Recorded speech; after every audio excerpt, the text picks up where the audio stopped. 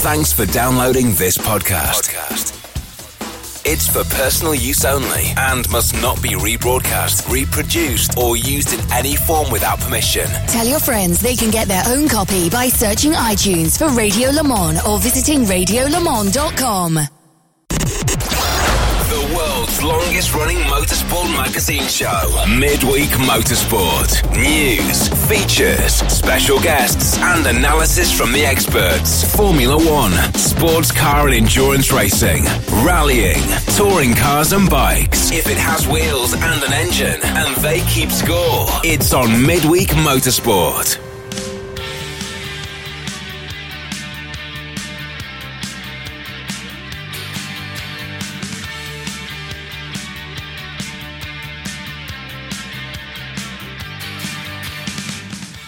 It's just after 8. It's pretty much exactly 8 o'clock actually here in the UK. Darkness fell quite some time ago, but it's still quite light outside Hindhoff Towers. We've had a good, well, more than dusting of snow today. Temperatures never above freezing, mostly around about the -4, -5 degrees Celsius mark. But it's a warm welcome to Series 13, Episode 8 of Midweek Motorsport, wherever you are in the world. From the northeast, you're sitting out on the patio with your shirt off. Well, pretty much, yes. Well, I was earlier, but you know, I've had to come in now to do this. That voice was our executive producer up in London, Tim Gray. Good evening, Tim. Good evening, John. How's the big smoke today? Did you have snow there? In places there has been some snow, yes. Excellent. Okay, very good. And but it was all very early this morning. And on a packed programme. Anything falling for a while. On a packed programme tonight. We have all the usual features. Excellent. Including the news. Good. We might have some news in Spanish. We might have a pointless press release of the week. We'll be saying welcome back after his absence last week to Nick Damon. Yes, that's all to come. Good evening, Nick. Hang on a second, if you needed to tell me. Good evening, Nick Damon. Good evening, John. Good evening, Tim. Good evening, everybody. From after midnight, but in a very much warmer place than you are. Yes, and all the time that we didn't need you on air, your connection was perfect, and now it's gone a bit funny, so I'm going to because he's listening to music on the reverse. Okay, fine. Right, okay. Let's do a bit of housekeeping before we go. Right turn lover, listening from Switzerland, Hopswies or Hupschweiz. Nice and warm on the sofa. He had -12 degrees Celsius this morning, but the beast from the east, the blowing through of the wind from Siberia, seems to have passed through, apparently. Listening live tonight, Rob Janer. Hello, Rob. Nice to know that you're in. Richard S. Parsons. No apologies tonight either. Alexander Orkins, a bit late, but I'll be joining before the second hour. Oh, I shouldn't have done that now, really. Hello to Chris Humphreys, who was just listening to Andy there from McLaren Automotive. Fuel cap on each side, 4-litre V8 twin turbo. Shouts out FIA WEC and the GT Pro. He said, yes, we hinted to that, didn't we? We were expecting some kind of announcement from McLaren at Geneva coming up. Go to dailysportscar.com for a little more news on that. I did ask that question. You might not need to, because we've got Graham Goodwin coming up in the second hour, so Let's see if he can tell us something. Well, okay. What else have we got on there? That'll do, I think, for the time being. You've got some housekeeping as well, haven't you? Yes. First of all, just to prove that we are live tonight in the football. It's been postponed because of snow. Yes. Excellent. And also a bit of background information that might help listeners outside of the UK to understand some of our stories later on. First of all, the distance from Edinburgh in Scotland to London is just over 600 kilometres by the shortest route, with around 4 kilometres of ascent. Oh. Secondly, the UK Parliament is made up of two houses. The lower house, the House of Commons, contains 650 elected members, mostly directly elected on a local basis via a first-past-the-post system, although a different system applies in Northern Ireland. In the run-up to an election, known as the qualifying period, prospective parliamentary candidates are restricted into what they're allowed to say or publish, and all publicity material is responsibility of their agent. The upper house, the House of Lords, contains peers appointed officially by the Queen, but really by the government of the day, in numbers reflecting the makeup of the Commons, as well as bishops of the Anglican Church, who sit with the government but don't necessarily vote with the government, and 92 hereditary peers. There used to be many more, but they were culled in 1999 when numbers were approaching 1,400, and now 90 of the remaining 92 are elected by other members of the House. Despite the cull, the Lords is still the only upper chamber in a bicameral parliamentary system anywhere in the world that outnumbers the respective lower chamber. John? I'm not sure why we need that, but it will become clear later. Carol Brink and Kevin Brink listening, both from a sunny and warm 12 degrees Celsius in Monterey. Hello, Kevin. Nice to have you at home for this. And Jesse's also on the West Coast, just after noon there as well. Let's kick things off with a bit of news. Oh, no, hang on. Don't hit that jingle yet. I want to say hello to Dan from Spinneyfields. Dan came up and spoke to my dad, who's been spending a bit of time in Spinneyfields, although Hindhoff Senior is now pretty much restored to health. Thank you to everybody at Kettering General Hospital, Dean A and B, the surgical team there, and everywhere he's been since, frankly, but particularly to the people at Spinneyfields who have been looking after him most recently. And Dan went and said hello to him before he was released on bail, before my dad was tunnelled his way out in, I think it was Tom. Dick and Harry had been found. So thanks, Dan, and thanks for listening. Let's crack on with the news. All the latest motorsport news from around the world. Midweek Motorsport. I dread to think what the top story is tonight, Tim, but give it a go. Well, it's not just a motorsport-related story, but it also attracts me because I am a proper journalist. And I probably watch too much John Oliver. Right. So this is about fake news and attempts to rewrite history to expunge details of things that really happened just because some people find them embarrassing. It's going to require a bit of a big build-up, so let me explain without interruption. Right, that's fine. I think I might have been talking to Nick about this earlier. Lord Hesketh, he of the Hesketh Formula 1 team and later Hesketh Motorcycles, was a hereditary peer until 1999. In fact, he was actually Baron Hesketh, or specifically Thomas Alexander Fermor Hesketh, the third Baron Hesketh, a title he inherited from his father Frederick, aged 4. Right. Frederick was unique in being pretty much the only Fermor Hesketh, or Hesketh, not called Thomas, going all the way back to the 16th century. Right. He had been the son of Thomas Fermor Hesketh, the first Baron Hesketh, who himself was the son of Thomas George Fermor Hesketh, the 7th Baronet, son of Thomas George Fermor Hesketh, the 5th Baronet, was the son of Thomas Hesketh, the 4th Baronet, and so on. All of the Thomases were members of Parliament, except for the 7th Baronet, who was High Sheriff of Northamptonshire. Oh, okay. The current Baron Hesketh... Which is where the Hesketh estate is, of course, in Northamptonshire. Yes. The current Baron Hesketh no longer lives or owns the Hesketh estate, and is no longer a Member of Parliament, but he is still a politician for the extreme right UK Independence Party. Right. Walter Hesketh was also an extreme right politician. Right. As far as I can tell, he was no relation to the recent Fermor Heskeths, although there may well have been a common ancestor, given that I can trace the family back over 400 years. He had been a successful cross-country runner, winning the English title in 4 different age categories, and is most famous for running from Edinburgh to London in 62 hours in a pair of slippers. Ah, okay. That's an average of less than 9 minutes a mile for a distance of 15 marathons. That's pretty impressive. That's in a pair of slippers. In a pair of slippers. Yes. You wouldn't want to run one marathon in a pair of slippers, would you? I wouldn't want to run a mile in a pair of slippers, mate. I wouldn't want to run to the end of the road in a pair of slippers, to be honest. Right. Now, Walter also stood for the union movement in the 1961 Moss Side by-election, and his views on race and immigration, including the claim that tuberculosis was caused by Jamaicans, were sent out in a pamphlet published by his election agent, which has been uncovered this week by a national newspaper. Right. In court a decade ago, that election agent said it was, quote, absolute nonsense to suggest that he would have approved a pamphlet that said that coloured immigrants spread diseases, and that he, quote, did not recall whether the leaflet urged the government to, quote, send blacks home. Right.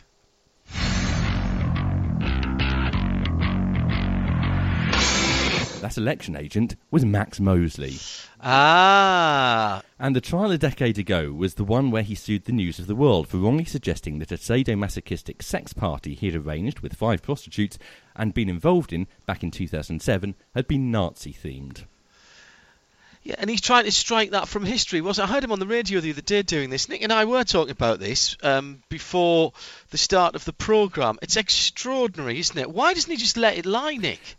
If I can interject here, Well, go on then. 2 weeks ago, Mosley threatened the owners of 5 daily British newspapers, The Times, The Sun, The Daily Mirror, The Daily Record and The Daily Mail, with legal action, insisting that they stop publishing details of the party and the court case and remove the related news stories from the last 11 years from their archives and websites. Yeah. The 77-year-old claims that data protection and privacy laws require the press to stop disseminating information about him that is not in the public interest. But media lawyers, as well as the newspaper owners, say his demand is an attempt to rewrite history. The Times described Mosley's action as an attack on press freedom and said Mosley wants a newspaper to purge its online archives of the references to the News of the World trial. Stephen Glover, who's the former editor of The Independent and a journalist whose books on the subject of journalism are required reading by all journalism students, said it was a dark story about how one very wealthy man is trying to undermine the freedoms enjoyed by the press. And Mark Stevens, senior partner and media lawyer at Howard Kennedy, told the Guardian newspaper that if the data protection complaint were to succeed, it would have serious implications. Quote, effectively people will be able to airbrush history. In terms of using the law, this is entirely novel. Finally, talking to ITN, Max Mosley admitted the line, the coloured immigration threatens your children's health, is probably a bit racist. Master of understatement. Yeah. Why won't he let it lie? I assume he Googles it himself regularly, and it always comes up with Nazi-themed sex party, and not man who did several clever things for safety improvements in F1, and also managed to sell the rights for not enough money. I will say one thing though: for all his flaws, of which there are millions, he's still a way better FIA president than Jean Todt. Well, he got things done, didn't he? He didn't bury his head in the sand and just try and get a bloody Nobel Prize, did he? No. Yes. And Okay. you kind of wonder, where he got the idea of crushing the press and just controlling the news. Now, where in his family would someone have ever thought that was a good idea? You're not suggesting it's genetic, Nick, are you? No, don't. Leave it. Move on. Move on. I was just talking about that the other day, in fact, and he was on BBC Radio News in the UK, and he was on the World Service as well, so many of you who listen to BBC World Service might have heard it. Extraordinary why he just won't let it lie, but he won't. Because every time he brings this up, it gives us another reason to play Dirty Sexy Mosley. Play Dirty Sexy Mosley and refer to that sex orgy with 5 prostitutes who arranged that meeting in a hotel at Milton Keynes, near to where Nick lives. And what we understand, it was all sprung by Ron Dennis or his agents. That's the very strong rumour. Allegedly. I say allegedly, but I think it's But one thing I would say is I can't remember there's a kind of a concept called the Barbara Streisand internet concept, isn't there? Where she was the first person to fall foul of the internet, where she got very upset because people were had taken aerial photos of her house. So she told everyone not to look at aerial photos of her house, and then of course the internet. Everyone did. If Max Mosley had just taken it on the chin, or anywhere else, as it were, yes. When it came out in the News of the World, fair enough. Argue the point it wasn't Nazi themed, just prison officer themed. Not an issue. I understand why he might have said that. It's gone. Yep, I did it, but it's consenting adults. What are you going to do about it? And rocked on. We probably actually all respect him a lot more. But he keeps literally picking the scab of that wound, and everyone keeps remembering that he wasn't the man who did some quite good things for FIA safety. He was the bloke who had the prostitute sex party. Moving on. Fernando Alonso was fastest in pre-season testing at Barcelona today. Not sure what the subject is. My cue yet? I need my cue. I haven't lived for 2 weeks. I need my cue. Oh yes, and now some Formula One news. Hey! There we go. Thank you very much. That's building that distorted horribly. I'm glad we skipped that originally. Still too close to the mic, Nick. Back off the mic a little bit, will you? Oh, okay. So Fernando Alonso was fastest in pre-season testing at Barcelona today. It did a lap time of 2:18.545. And the reason he was fastest, Nick, was? Only person to do a time lap in a day that was snowed off and then rained off, and I think 5 cars went round and trundled around the lap. And apparently Alonso decided, because there were quite a few people in, to do 10 laps at the end, relatively slow, just to entertain the Spanish fans, which is quite sweet. And also, obviously, it's always good for McLaren to get a top lap count for any day, but they learned nothing. Though we learned something is the F1 team still can't agree on anything because they couldn't agree to extend the test by 1 day to make up for this cancelled test, because they couldn't all agree to do it, because some of them booked the track later in the weekend for a filming day where they're not allowed to go more than 150 kilometres an hour for more than 100 kilometres, and that was more important than actually everyone getting a bit of chance to test their cars. But there we go. Hey-ho. But it wasn't all sweetness and light for McLaren, was it? It was a bit of an embarrassing start to the Barcelona test. Well, the first 3 days really have been just not very good for anybody, really, because they've never had any sort of temperatures close to what they will experience in any race environment. I think the highest track temperature has been 7 degrees so far, and the air temperature's never been above 2. So they never got the cars in the operating temperature. The aerodynamics are completely different at cold temperatures. They're blanking off the radiator, which changes the thermal flow. But within that, we saw, a chunk of laps run by Ferrari with some pace, a chunk of laps run by Mercedes with some pace, a chunk of laps by Red Bull. They had a couple of little problems yesterday. And then we were obviously waiting for the new dawn of McLaren, when they were going to do more laps than ever in the history of the world. And 4 laps, I think, into Monday morning, they had one, but the wheel fell off, and there were 3 wheels on their wagon as a nut came detached, and Alonso sat in the gravel looking at the big brake drum go. Well, it's not a brake drum, it's a disc brake, but it's covered in a drum. Yeah, biscuit tin. Where be my wheel? And it had rolled off, and they lost 2 hours with a bit of, they say finger trouble. It was probably a latching method. But yeah, so they managed to then fall off, and then they had another problem yesterday as well when they yesterday when they had an exhaust come off. So basically, probably the manifold got a bit loose. Which I remember the best my Triumph Dolomite ever sounded when the manifold came loose. It sounded fantastic for a bit, but that put hot air and melted their wiring loom. Oh, they had to replace the wiring. So they've had a couple of. In fairness, though, who else had embarrassing starts of the week? I don't know. There's many of those. The team sponsored by a watch company. Oh, they were late for their own launch. Yes. Yes. No, they weren't. Yes, they were. Tag Heuer, Red Bull, who were doing their new. Well, they're very Aston Martin-y now. They've got massive Aston Martin logos. And they've changed their livery, so that the original livery was just a launch livery, as we said it would be. I know.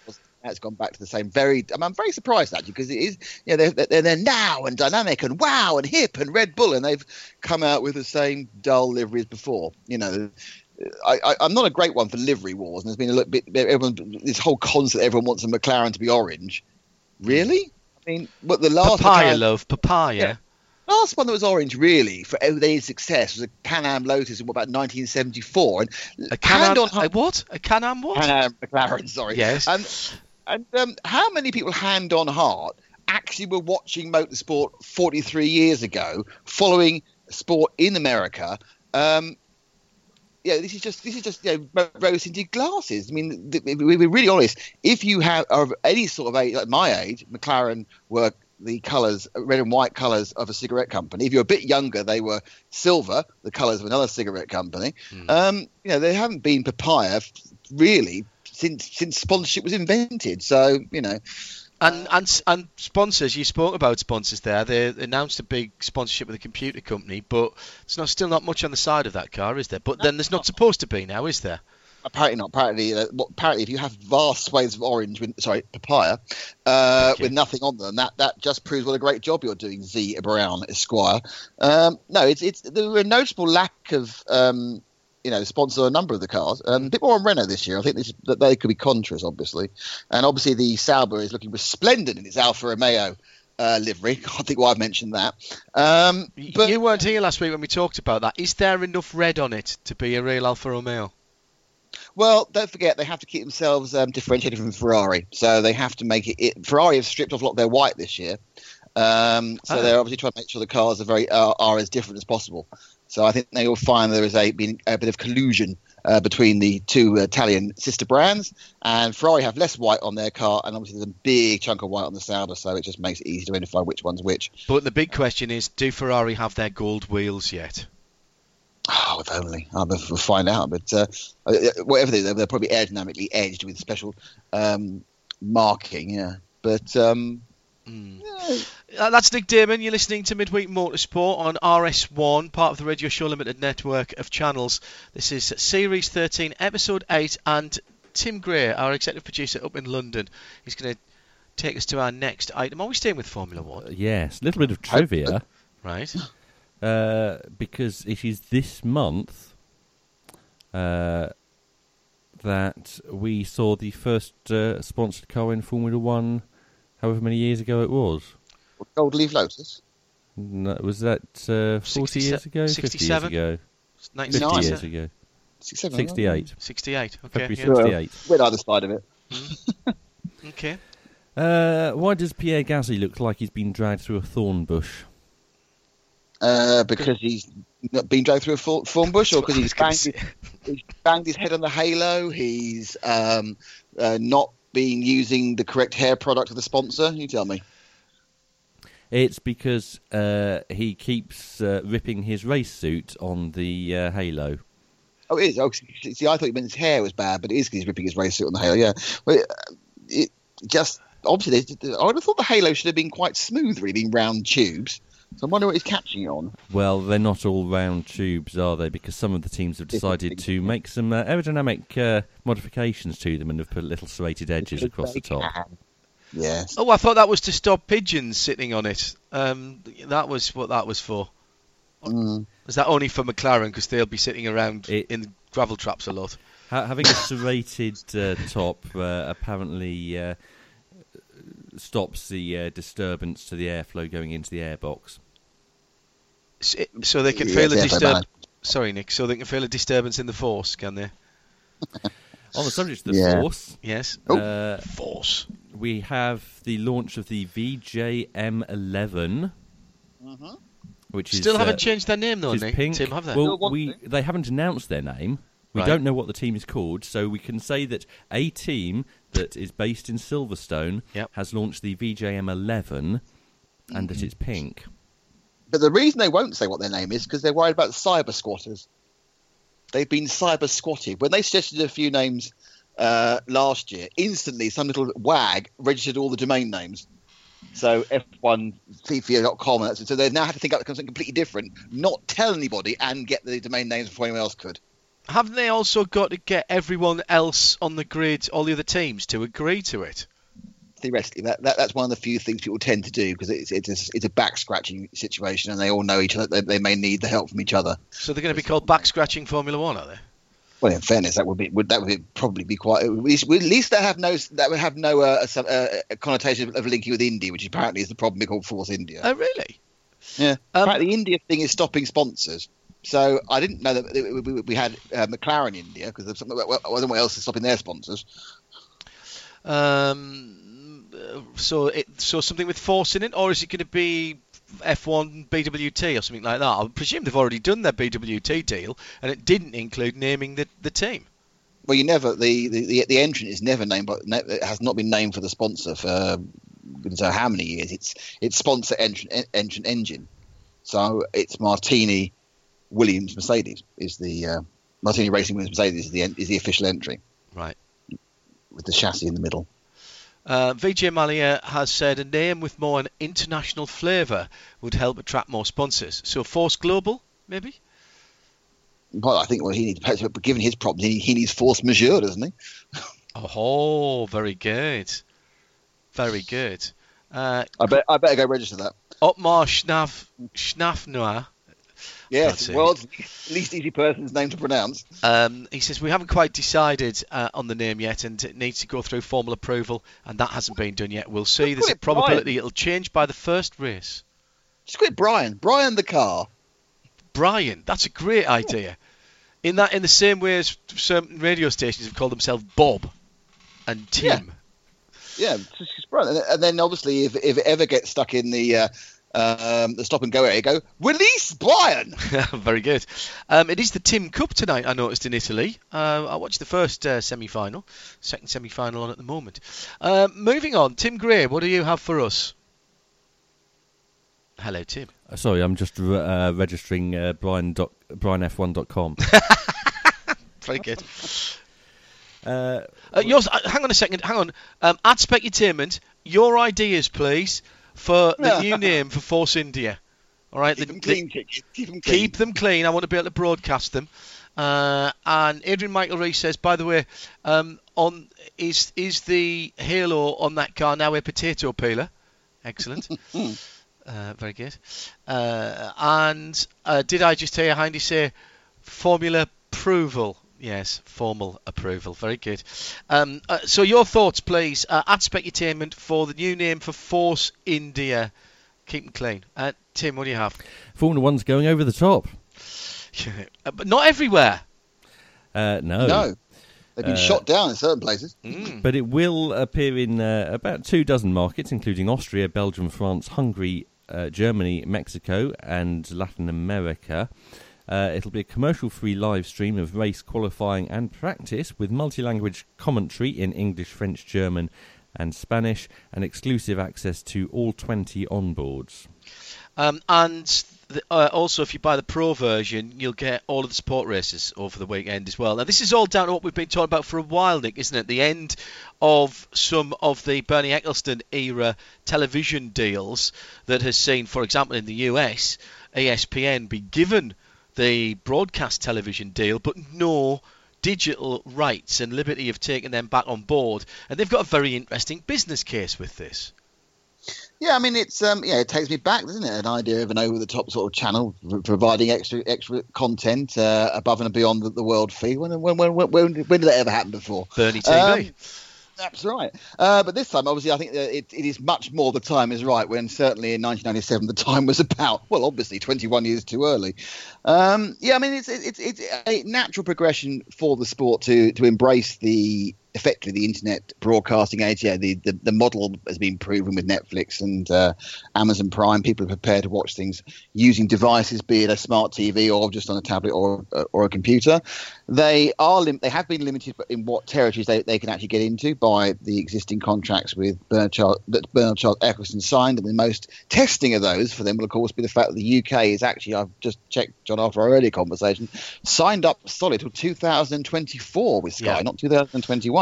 Yeah. But other countries, and interesting countries like Germany, which has historically been a huge market, Sky Germany was dropped from their contract at the end of the year. RTL. Well, Sky refused to re-sign for much the same reasons that NBC did. Because they were being offered it without the digital rights. Yes. Yeah. Well, and therefore they were dropped. RTL did re-sign. RTL had to watch F1 in Germany do a very good job, apart from the fact they're very keen on 7-minute breaks. Which they take regularly. But it is good. I mean, Kai Abel and his World of Amazing Jackets will continue to be broadcast around the world. The biggest news is this, and from what I've been seeing on social media, is the interest that this is getting in the States, because from somewhere between $8 to $12 a month, you will be able to watch Formula One without any breaks. Now, do we know, are they going to be doing their own commentaries through that, or will they just pick off the sound from the English, German, French and Spanish? We don't yet know. Right, okay. We don't yet know. But we do know that they've employed commentators. Oh, do we? In all of those languages? I know they've employed English language commentators. Whether or not those commentators have been employed for the purpose of commentating, or whether they have been employed for other things, is another matter. Everybody knows Will Buxton's got the job, so we're not breaking any embargoes. The whole world knows Will Buxton's going to be working. I think we might actually be breaking an embargo, even if the whole world does know what Will's about. Well, more importantly, I've never read the embargo, and I just know him on Twitter, so... He's been saying that he's going to be back in front of a television camera at F1. He's been tweeting that. He's also been saying he's not allowed to tell us who he's working for yet. But then, but then we can speculate on that. Can. And I would think it's a reasonable bet, if you can get your money on now, that Will be doing something with the new OTT English language. Well, whether that will be presenting the programme up until the interstitial and then handing over to the English language commentary team, or whether he'll be actually doing the commentary. And he did do commentary in the support series for quite a long time, and got to know everybody. He was pretty good at that. Formula 2 and Formula 2 and GP3 have been done by a guy called Alex James. Alex James has been doing that. Alex Jakes. This year. Jakes, sorry, he's been this year. I mean, this is English language we're talking about here. Yeah, you can all be plus or minus what you think about him, but he's obviously knows his way around Biggin Hill, so there's a good chance he'll be retaining some. My understanding was the OTT service was going to include a full proper build-up, and then hand over at the swirly graphic to something else. Now, whether that is now changed and they're going to actually not use a Sky or whatever it is, a local commentary. And don't forget, of course, I suppose in Germany they probably would need to find their own commentator, because RTL's commentators, as I said, are stopping for 7 minutes at a time on a regular basis. So I think it'd be interesting to see what happens on the languages. But the interesting thing is they're targeting, and they've got a huge proportion of the world to shoot at. They're targeting 5 million subscribers. And you think, that's good numbers, great, 5 million subscribers. But they're all going to pay a minimum of $100 a year. So that's $500 million coming in from this probably by year 2. But they're keeping the good business model, because the on cost, because they're already there doing the world feed, is not massive.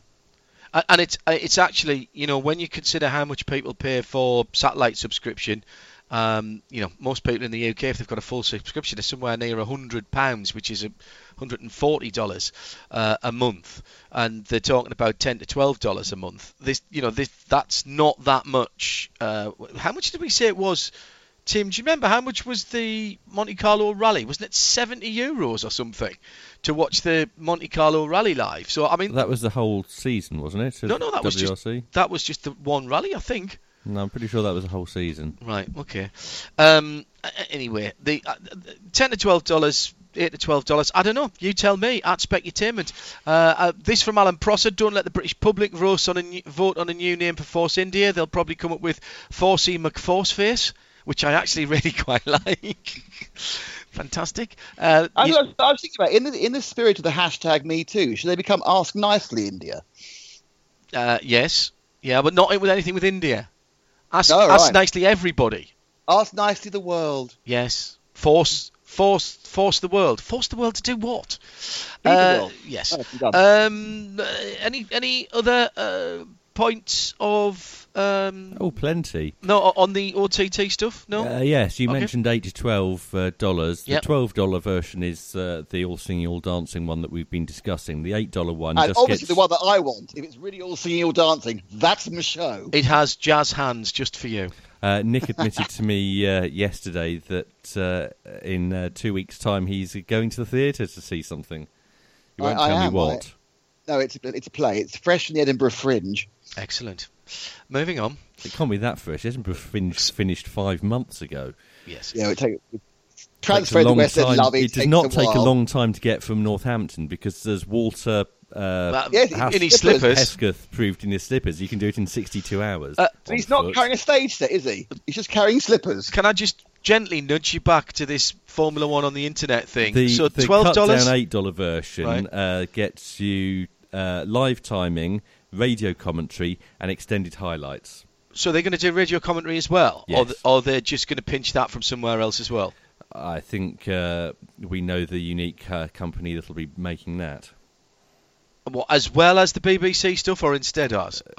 I think it will be the same content. Right, okay, because they used to provide, the BBC radio content used to be the world feed TV commentary as well, didn't it? Which is why it was no good for radio most of the time. But that's not the case now. It's been the version that's been on Sirius XM last season. I don't think it was on Sirius XM last season. Yes, it was. Was it? Yeah. I couldn't find it. Look harder. Let's move on to this. Somebody tell me about... Good morning, Vietnam! Hey, this is not a test. This is rock and roll. Formula One. I'm going to rock you from the Delta to the DMZ. Denang me, why don't you get a rope and hang me? You missed the line about that. Sounds like an Elvis musical. Yeah. Hanoi is close to signing a deal to have a Formula One race in 2019. Of course it is. Just what they need. The circuits, Throw the money at that. The circuit's already been approved by the FIA. Okay. I mean, why not a Vietnamese Grand Prix? We've got Grand Prix in many other governments who don't hold elections but want to publicise themselves, so go for it. This story comes from Automotorsport. And it also includes news that Buenos Aires will have a Grand Prix next year, which I believe we reported last week. Yes, we did. And it says the third new Grand Prix in 2019 will be in Miami. So they'll be up to Miami. Because apparently the who's dropping? Is anyone dropping out this year? No. And Nürburgring says it wants it back again next year, doesn't it? Yes. So it's actually not. They're not dropping the German Grand Prix. So we're going to 24 next year, are we? Yes. I'm be surprised if we go straight to 24. I thought we'd probably go in stages to the 25 Super Bowls a year. Yeah. It's that seventh game moment. By the way, SiriusXM only broadcast Formula One last year from the Circuit of the Americas race onwards. They didn't do the first part of the season. I thought they didn't because I was looking for it earlier on in the year. However, they are doing it for 2018, and it will be the 5 Live back again, which is what it used to be ages ago, which I thoroughly appreciate.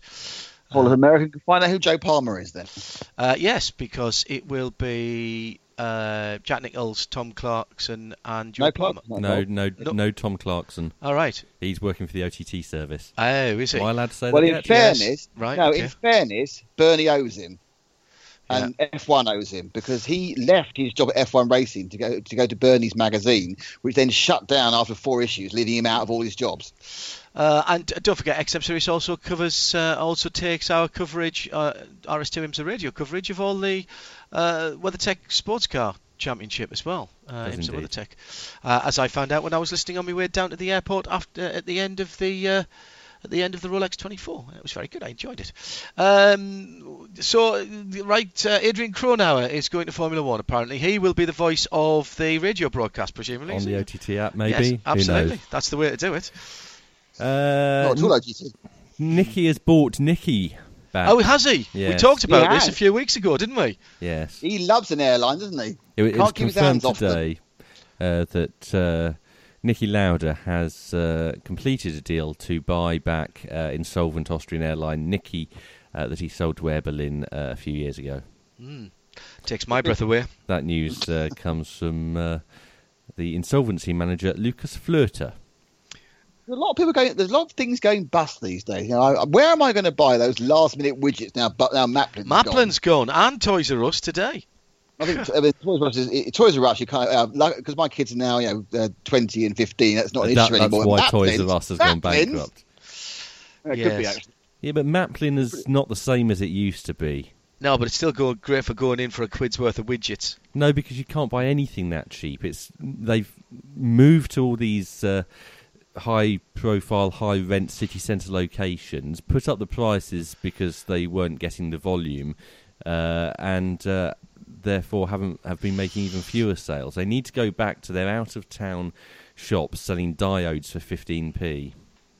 There we are, and Tim is available to become the new MD of Maplin. Just give him a ring, Mr. Insolvency Lawyer. I am looking at my 26 multi-purpose toolkit that I bought for £1.50, which always used to go in my go bag. In 1994. No, it was not that far long ago. It's about 4 years ago, but it's not much longer than that. Anyway, moving on. Single-seaters still. Okay. And GP3 had its first test. Did it? Somewhere not covered in snow? Of the season. This was last week. And it was at the Paul Ricard circuit at Le Castellet. Antoine Hubert was the fastest overall over the 2 days. Mm-hmm. These are people I don't know yet, so... Yes, there's a few you will recognise on here because you've got Nikita Marzipan and Callum Nikita Marzipan, who of course ran the first day for Force India. Yes, and not Force India, obviously. The team that... In the BJM11, yes. I've just realised, we should just have them as a squiggle. So like Prince. It's a team formerly known as Force India. We've got Well Done Baku saying Force Patsy, which is quite nice. I like that. Monty Python reference there for those that didn't know. Mm-hmm. Moving on. Add Spegutainment, by the way, for Force India's new name. Can't have India in it. Can't. Or Force. Can it not have force in it either? I think that's the reason why they. No, the India thing was the. Yeah, but the reason they didn't, because they wanted to go to Force F1, because they can't do that now because someone else registered the domain. How about they talk about their aerodynamics and call themselves Air Force One? Very good. Very good. And they paint the cars orange then, couldn't they? As well. That'd be tremendous. They're absolutely the greatest team ever. They're really great guys. Ever. Really quick. Moving on. Orange or papaya? Orange. No, orange. Orange, you placed you said that. Moving on. Callum Eilert is the other ART car. Right. Also, names you might recognise, Tatiana Calderon. Yeah. Dorian Boccalacci. Right. Another returning driver. What's this in? Formula 2? GP3. GP3, sorry. Right. And you might recognise the name Pedro Piquet. Which Piquet is that then? This is the younger brother of Nelsinho. Oh, really? Yes. Okay. Remember that Nelson Piquet has 7 children. Right. With 4 mothers. Right. I believe. I just want to move on from that so quickly. Because there's just so much... GP3 paddock will gather next at Jerez on March the 14th and 15th. Jerez! There's no danger of Pedro Piquet accidentally spinning into a barrier because he wants to know something. Stop. You can fade him down, John. Do it if you need to. I'm now holding him down at -20. Nigel Mansell CBE and Murray Walker OBE are to open the Thruxton Centre. Is that at Thruxton by any chance? It is. Right. It's the new hospitality building, which is being opened on the 50th anniversary of the opening of the circuit. At Britain's fastest track. Yes. It's a £2 million state-of-the-art facility and will be officially opened at midday on Sunday the 3rd of June by the 31-time Grand Prix winner and his lifelong friend... You mean the winner of 31 Grand Prix? I'm now starting a campaign to stop people doing that horrible thing of saying something time when it's once, twice, 3 times, right? Possibly thrice, yes, or triple, quadruple, all that sort of things. Triple and thrice have very different meanings. Okay, they're not very different, but they do have distinctively different meanings. But I'm not having this 5-time champion. It's nonsense. He has won the championship 5 times. It's as bad as leadingest, which we had last week. I think leadingest is worse. What's that, Nick? You win it, then you repeat, then you three-peat. No, you don't. No, you don't. And you don't medal either. You'll not be meddling anywhere. Motley medals. Be the winningest. The winningest driver ever. No, we had the leadingest last week. That was you weren't here. That was to go in the dictionary. Denny Hamlin, wasn't it? Yeah. But anyway, moving on.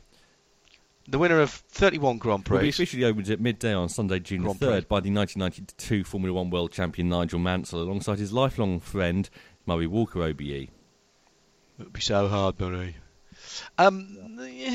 Yes, good, excellent. That is the weekend of the Le Mans test.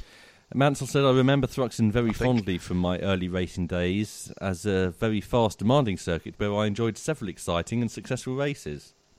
Right, lovely. Ever since I've been a small boy, I wanted to open a hospitality centre at Thruxton. Almost certainly. Sounds like a very, very standard press release response, that does. Yes. Doesn't sound anything like Nigel either. Murray Walker said, I've been commentating at Thruxton since the early 1950s. I bet he said it more excitedly than that. Notably at motorcycle races, the great Formula 2 events and the thrilling British Touring Car Championship. Well, partially true, because for the most of the time he was doing the British Touring Car Championship, he wasn't at the track, ever. He did it in post-production the following Thursday. I'm sure he did some track commentaries. Okay. I think they should get a quote from Kelvin Burt about what it's like to roll out of the circuit.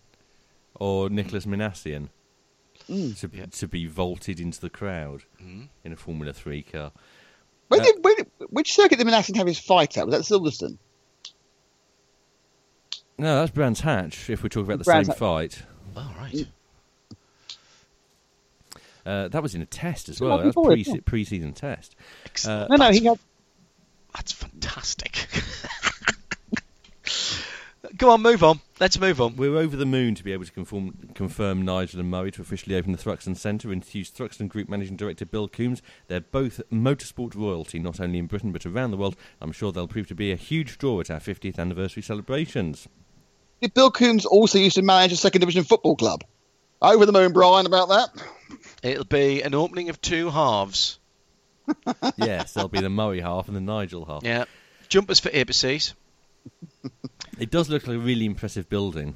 I saw some photos of the construction yesterday. I'm getting a lot of very silly names for the new Force India, some of which we can actually use. Really? I offer you this from Michael Hetherington. Thanks, Michael. He's tweeted at Specutainment. Team Forza, not in Dyer. Very good. Not in Danny Dyer. All right then. Shall we move on? Yes. What would you like to go next? Some actual motor racing. Happened at the weekend. It did. There was some superbikes at Phillip Island. There was. And changes are happening in World Superbikes, aren't they? Well, changes have happened, and we'll come on to those. But where do we start? There has been an effect to those changes.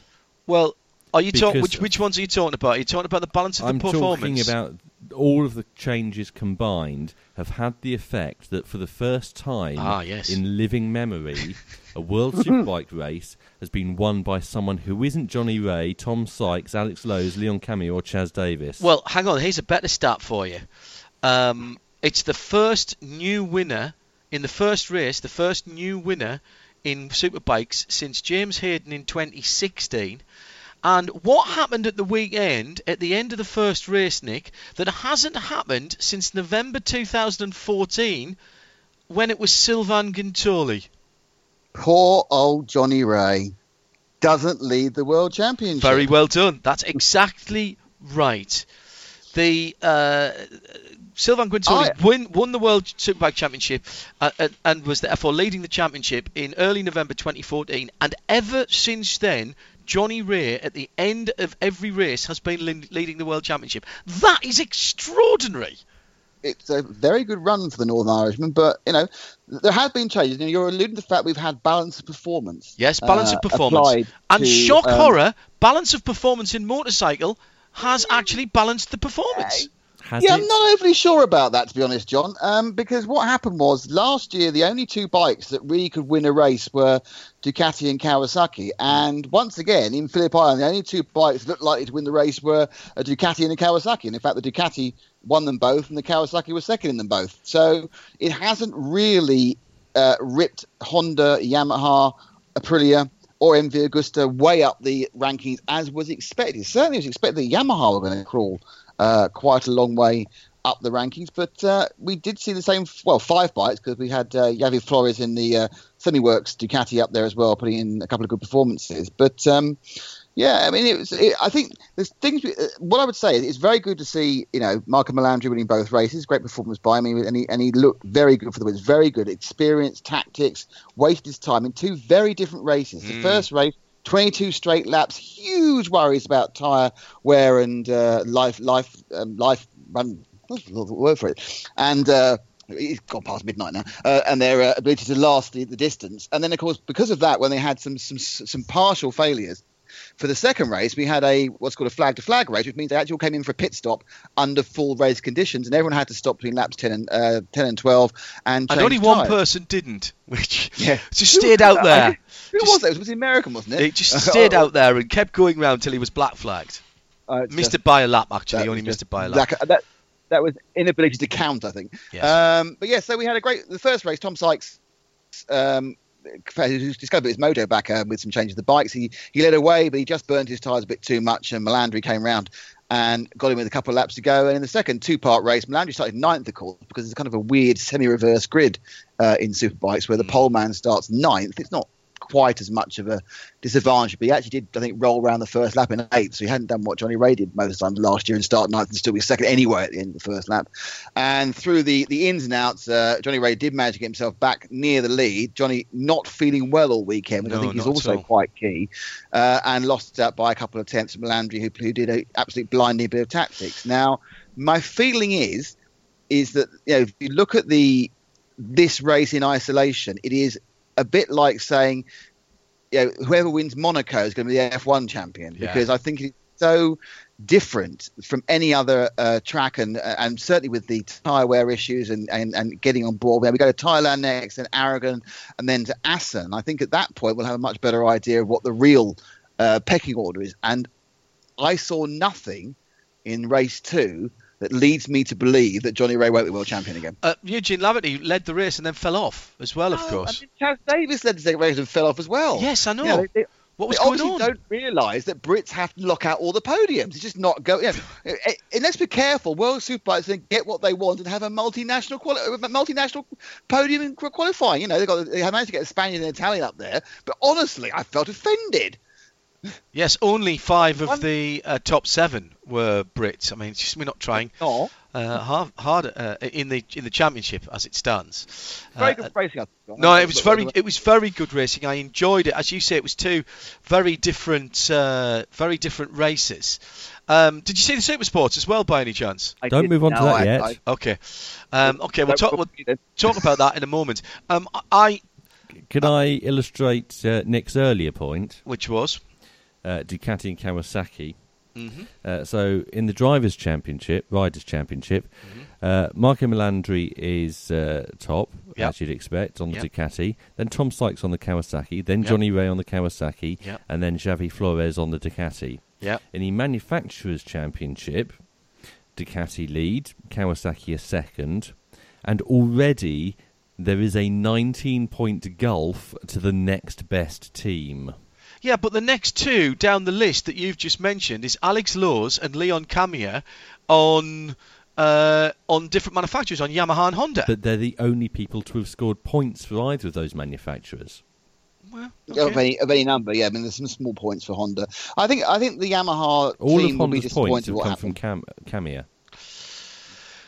I don't think Honda will be. Rider. I agree with you. I don't think Honda will be very happy, because this was the big tarantara for the new Fireblade, wasn't it? And yeah, I mean, the other thing I noticed again at the weekend, and you said this last year, I think, when we first saw them, whoever thought of putting the decals on for the headlamp designs on the race bikes? Genius, absolute genius. I think Honda will be disappointed, but as you said, Phillip Island, it's super quick. The wind was causing a lot of problems, and by the way, how good do superbikes look without, thank goodness MotoGP getting rid of those silly T-trays on the front, because they just look like proper race bikes, don't they? Well, they pretty much have the silhouette of your superbike, whichever superbike you choose, be it the ZX10 for Kawasaki, or the Fireblade, or the V4 Panigale, which we were wandering around having a shifty at a week before last, weren't we? In the dealer. Yeah. And it's £24,000 though, blimey. Even for me, that sounds expensive. Blimey, John. If it sounds expensive for Nick Damon, then it's damn well expensive for everybody else. So no, I think we're going to get a closer event than generally. I think there's going to be more wins. I'd like to see the Yamaha push. I also think that Eugene Laverty, despite throwing it down the road, we're very, very encouraged, because the problem the Aprilia had anyway was being a bit hard on its tyres. That was massively exacerbated by being at Phillip Island. But the thing was quick, and quick on its own right. So I think Aprilia could be going back to their championship winning days, I think, with Max Biaggi won for them, didn't he? I think in World Superbikes, I believe, in Aprilia. Please correct me on the Twitter. I haven't got my stats up, but Aprilia have a very good road bike, and they've now looking to develop into a very good race bike. But let's not forget, the best superbike for the road, which is the BMW, has never done well in World Superbikes. Yeah, that's a very odd one, isn't it? Very odd one. And Loris Baz sits in 9th position in the championship, so not doing particularly well. Did you see Supersports? Oh, sorry. Supersports was unbelievable. It was absolutely bonkersly brilliant. Yamaha locking out the front of the field. Luke Stapleford doing all right on the Triumph. Couldn't quite hold on to the leaders. Rafaela De Rosa on the MV Augusta, right up there in the early running. That was a race that was stopped, and they were going to do a tyre change as well, but it ended up just being a 9-lap dash, so it didn't make any difference because they only had one race at the weekend. I do think the two-race format for Superbikes really, really works. It was like an old 250 race, Nick. You would have loved it if you get a chance to look at it. I think it's interesting. I think just generally talking about this, I think this is obviously what the adoption that we've seen is coming really from I think the original plan was the World Series by Renault days, where they had two separate days, Saturday and Sunday, with exactly the same program. You'd have the same support and the qualifying for the day, and a final and a race in the day. And obviously it's something which DTM has aped, and now World Superbikes. I'm wondering whether moving forward, even looking at our absolute top echelon, is that something we look at? We look at a 2-race weekend, making Saturday and Sunday individual events, so each counts double. I think it works particularly well, for these events. Superbikes is so much more interesting now. You've got 2 races in 2 days than when they're back together in 3 hours, often either side of a Grand Prix. They did that for one weekend of the Michelin Le Mans Cup, yes, didn't they? Yeah. I think you're right. Marco Melandri, by the way, now has the full set at Phillip Island, doesn't he? Because he won in 125, 250 MotoGP, and now World Superbikes as well, having done the double for the Aruba IT Ducati team at the weekend. He looked very, very good indeed. Won there 2006, I think. Was it? Blimey. Yes, yeah, exactly. And let's not forget, just finishing off this, because I've got one more. I want to go back to Formula 1 for a quick story. A lot of people had written him off last year and said, what was the point of him dropping out of MotoGP? He's come into World Superbike, hasn't done anything. Well, he has now. I think people underestimate how different Superbikes and MotoGP bikes are. I know they're both theoretically litre bikes, 4 cylinders, but they're completely different. One's a full prototype bike with very different tyre characteristics against a bike that does have its basis, and quite a strong basis, and more all the time, actually. They're trying to dumb down the Superbikes all the time, aren't they, in its actual road bike brethren. And there's a huge difference in how you get the most out of them. And, I'd be confident in saying that if Marc Marquez came down, well, I won't give him the Honda, there's no chance, but if Marc Marquez came down and hopped on the Kawasaki, yes, he'd win eventually, but he wouldn't win the first weekend. Yeah, I think yeah, you're absolutely right. Let's just finish off before you move away from bikes. You raved about World Supersport and never actually mentioned the winner. Lucas Majas. Yes, the reigning champion.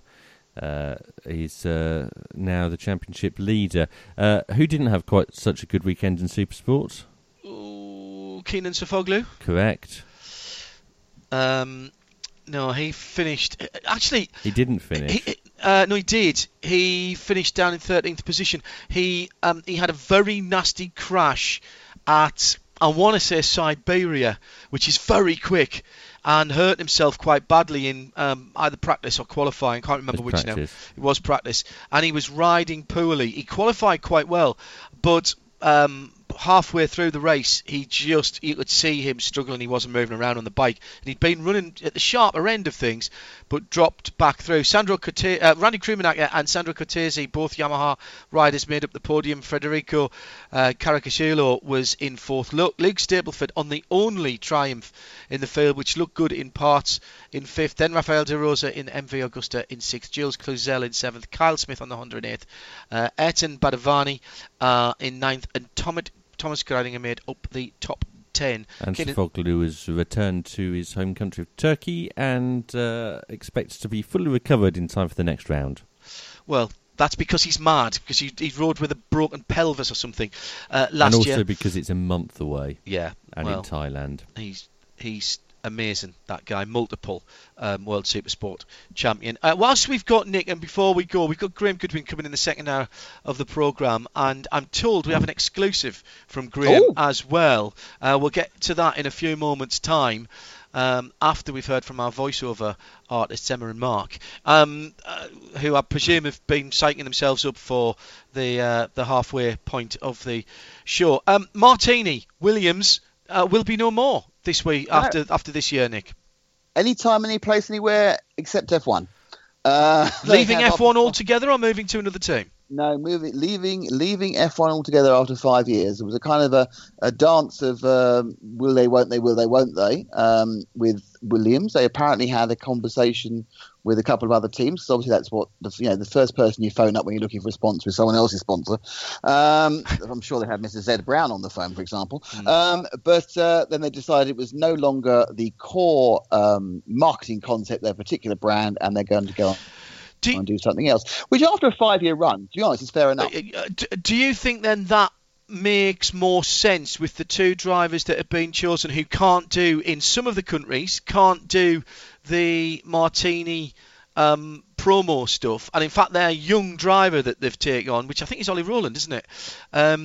He's actually older than both of their regular drivers. He's 25. But they also have their test and reserve driver, Mr. R. Kubica, who I'm sure the Martini guests will be far more interested in seeing than a nameless Russian and a rich kid Canadian. So they were already covered with that one. But I think they have said that it was nothing to do with the age of the drivers.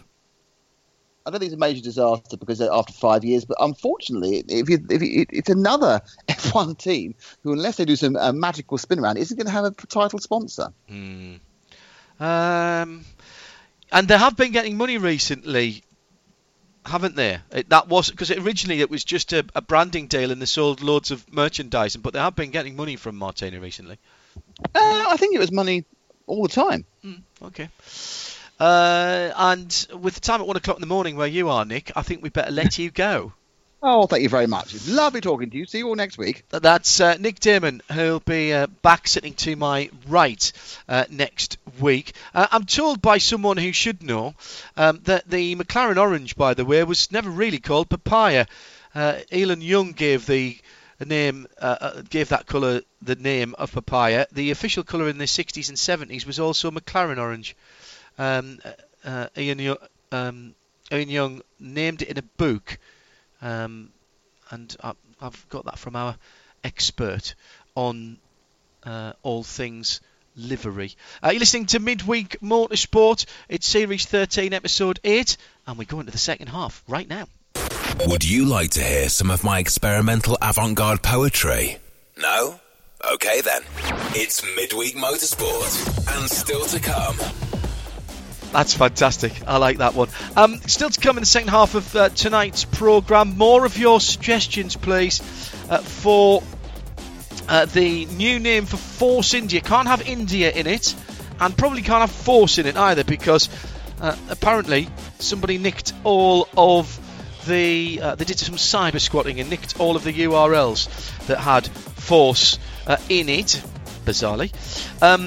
Good for them. So keep those coming, please. Preferably something that we can broadcast on the radio. Tim has more of tonight's show with the usual features, but we'll come back in a moment or two's time once Mark has finished talking with Graham Goodwin, editor of dailysportscar.com, who tells us he's got a sports car exclusive for us here on RS1, part of the Radio Show Limited network. Midweek Motorsport on RS1. Back from his travels into the frozen north, Graham Goodwin is now in the frozen south. Good evening, Graham. Boy, is it frozen. I'm sitting in what is absolutely fundamentally not a shed, but fully, literally booted. It's the only way to actually hike down the end of the garden to this fabulous permanent building that I operate from. So you're dressed as if you were in a shed? I was dressed as if I was outside a shed working in a garden. It's that bad. It's getting that bad. Do you have a flat cap? No, I don't. I'm afraid I've betrayed my northern roots. Could you not have got one from Janetta while you were up north? I was going to say you could have picked one up from Yorkshire whilst you were there. Good evening, Graham. And good evening, everybody. Enough of the frivolity, and welcome to the show. Do you want to? You've teased us. I did. By the way, Rob Chalmers has just said, I want to hear Mark's avant-garde experimental poetry. Okay. You be the one. Yes. Yeah, that would just be the one, Rob. We have some great listeners here. You teased us with a little bit of an exclusive, and it comes from the world of the World Endurance Championship. What do you have? What's this breaking news? It's a world exclusive from dailysportscar.com's editor Graham Goodwin here on Midweek Motorsport. I'm literally typing it as I speak, and about to actually post it to dailysportscar.com. Right. Came to us courtesy of the always entertaining Elton Julian, and I can confirm right now that there will be a tyre competition in the LMP2 class of the FIWEC, with the news that Dragon Speed have confirmed to me this evening that they will be moving both of their LMP2 efforts in the LMS and the WEC to Michelin tyres. Now, wow. The clue to this, John, came, you recall, I think on last week's show, we talked about the Motorland Aragon test. Yeah. Well, the clue to it was that wasn't an LMP1 test, that was a Michelin tyre test, and that both Dragon Speed and Racing Team Nederland were present. Now, Racing Team Nederland tell me they've not concluded yet what their choice is going to be, but Dragon Speed this evening have confirmed that they have, and that we will indeed see the Orica 07s, Roberto Gonzalez named for the team at the moment with their solo car in WEC, alongside the LMP1 BR1 Gibson, also on Michelin tyres, and the returning ELMS effort, again with a single Orica 07 for Enric Edman and Ben Hanley, both of whom also feature an LMP1 programme, and Nicolas Lapierre will as well feature Michelin rubber. Really? That's very interesting. That is very interesting indeed. Do we know what the thinking behind this is? Dunlop have been, pretty much all conquering. One or two people have dipped their toe in with Michelin over the last 3 or 4 series, and there have been times when the Michelins have done pretty well, but you have to be in the right conditions. I mean, I suppose if you do the same as everyone else in a series where there are limited amounts of opportunity for tuning the car and being different, then having different tyres on a given day gives you at least a chance, doesn't it? Well, let's put it this way. If you're going to measure your driver squads against each other and all be in the same chassis and all be on the same tyres, then there are relatively few variables. If, however, you accept that perhaps your gentleman driver is not going to be as quick as some of the Super Silvers, then you do give yourself a potential advantage in certain conditions on a different tyre. It could be a smart choice. From Elton's point of view, it's been a brief conversation, but there's clearly some kind of common sense commercially to sticking with a single supplier across both formally and both championships. So it remains to be seen whether or not this is going to be a smart choice or not. We did see, I think you were with me in the tipping rain, were you not, at Shanghai, with Alex Brundle from the rear of the grid, the only car on Michelin tyres in the LMP2 grid, and drove from the front to the lead.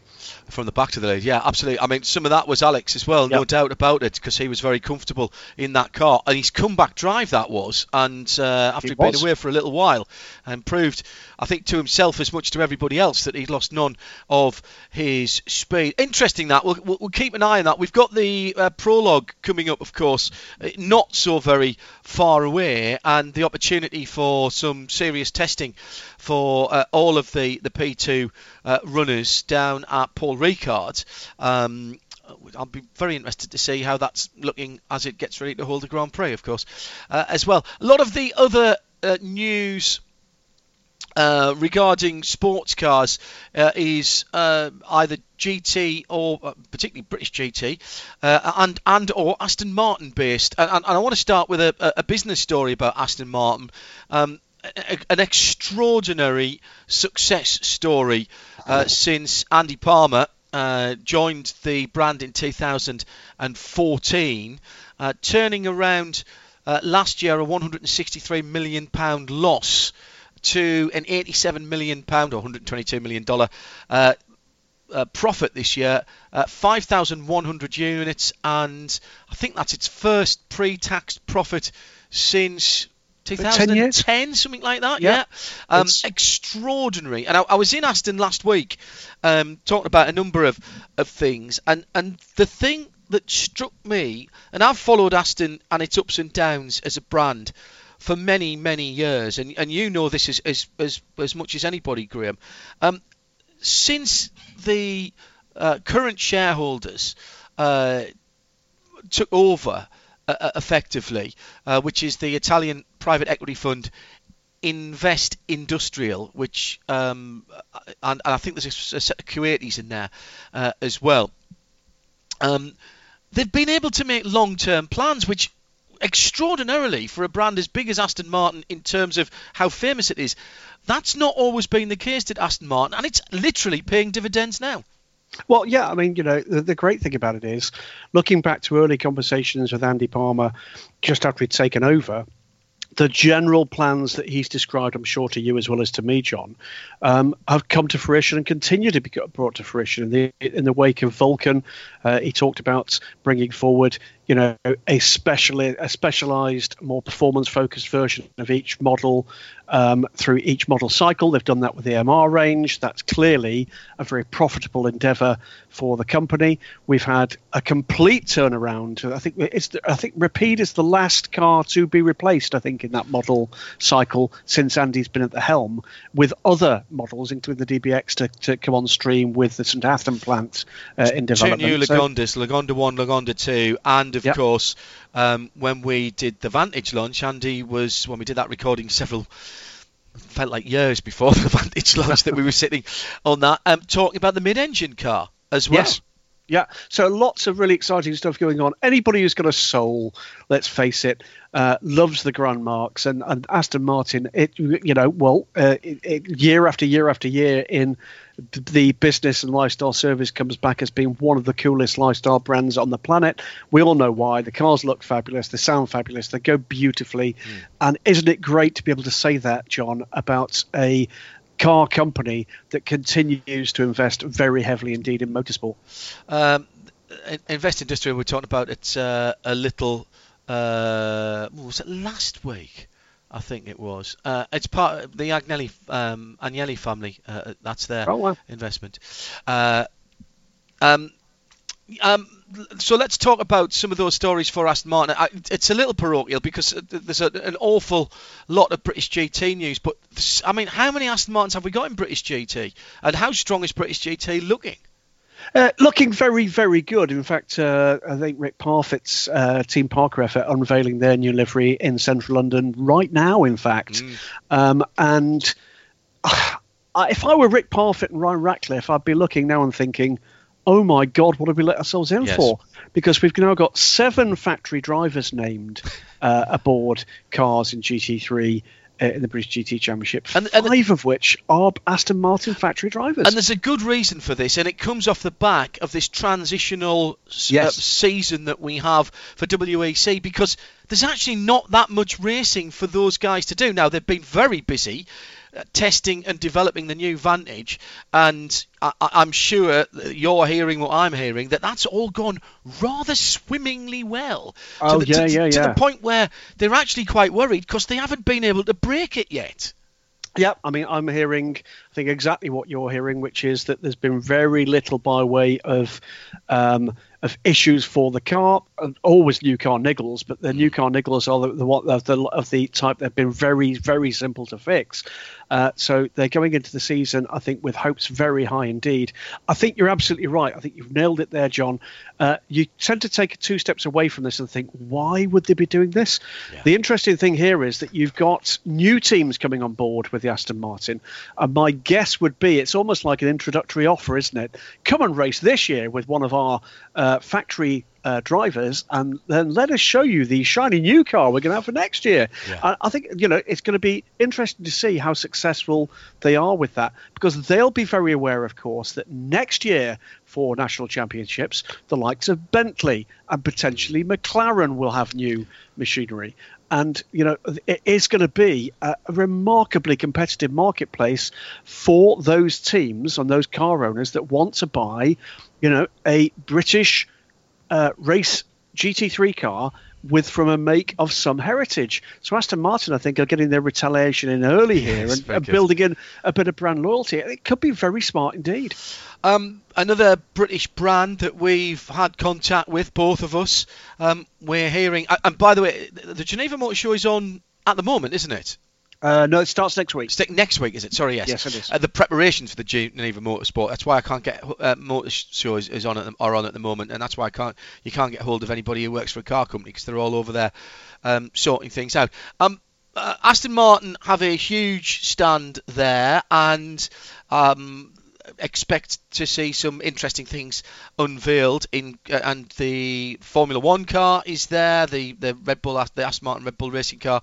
They've got the new Vantage GT, of course, there, and expect some new cars from Aston, or something new from Aston. McLaren are sort of teasing something new as well, Graham. They are. Now, they've put out a press release today featuring the just fabulous looking all bare carbon Senna. Easy Tiger. Indeed. This is the Senna sort of the track version of the Senna track, or whatever it's called, isn't it? It's basically the Senna is a road legal car. Correct. Okay. So the moment there is not. It's a very track-focused car. Don't get me wrong, but it's a road-going car. And Andy Palmer, no, not that one. Andy Palmer. Bizarrely, this is another story of a British motor manufacturer with an Andy Palmer in one of its senior positions. It's now the law. Yes, you've got to have one. Yes, and he told me in our inside story on the Senna before Christmas that, quite pointedly, when I pointed at the fuel filler cap either side and the 4-litre engine and the amount that they are going to deliver in a year, 500 by the way, easily inside GTE homologation numbers, and that's from I think the third quarter 2018 to the third quarter 2019, they're going to knock out 500 of these all sold. I said, well, that looks to me like a car that's homologated for GT. And he said to me, and I'm sure he said to you the same thing, Graham, that the car is not homologated for any motorsport. Yet. He didn't say that to me, by the way. But we should explain exactly why we're talking about this, other than the fact it looks awesome in the all carbon. In the press release, it specifically says at their press conference, which is Tuesday, 10:45, I think, Central European time, so that's 9:45 our time, there will be a surprise announcement. The Senna is the featured car this year, it would seem. Yeah. We've already, we've got 570, which is midway through its model cycle. Yeah. We've got 720, which we know it's going to be the new GT3 car, but we've been told repeatedly is not going to be the model that anything further in motorsports than GT3 features. So yes, there is reason for speculation as to whether there might be some indication of a further motorsport program possibly featuring the Senna, and that could only be GTE. The question then comes, well, two questions. One, is that correct? Two, when would that be? It clearly will not be for 2018-19.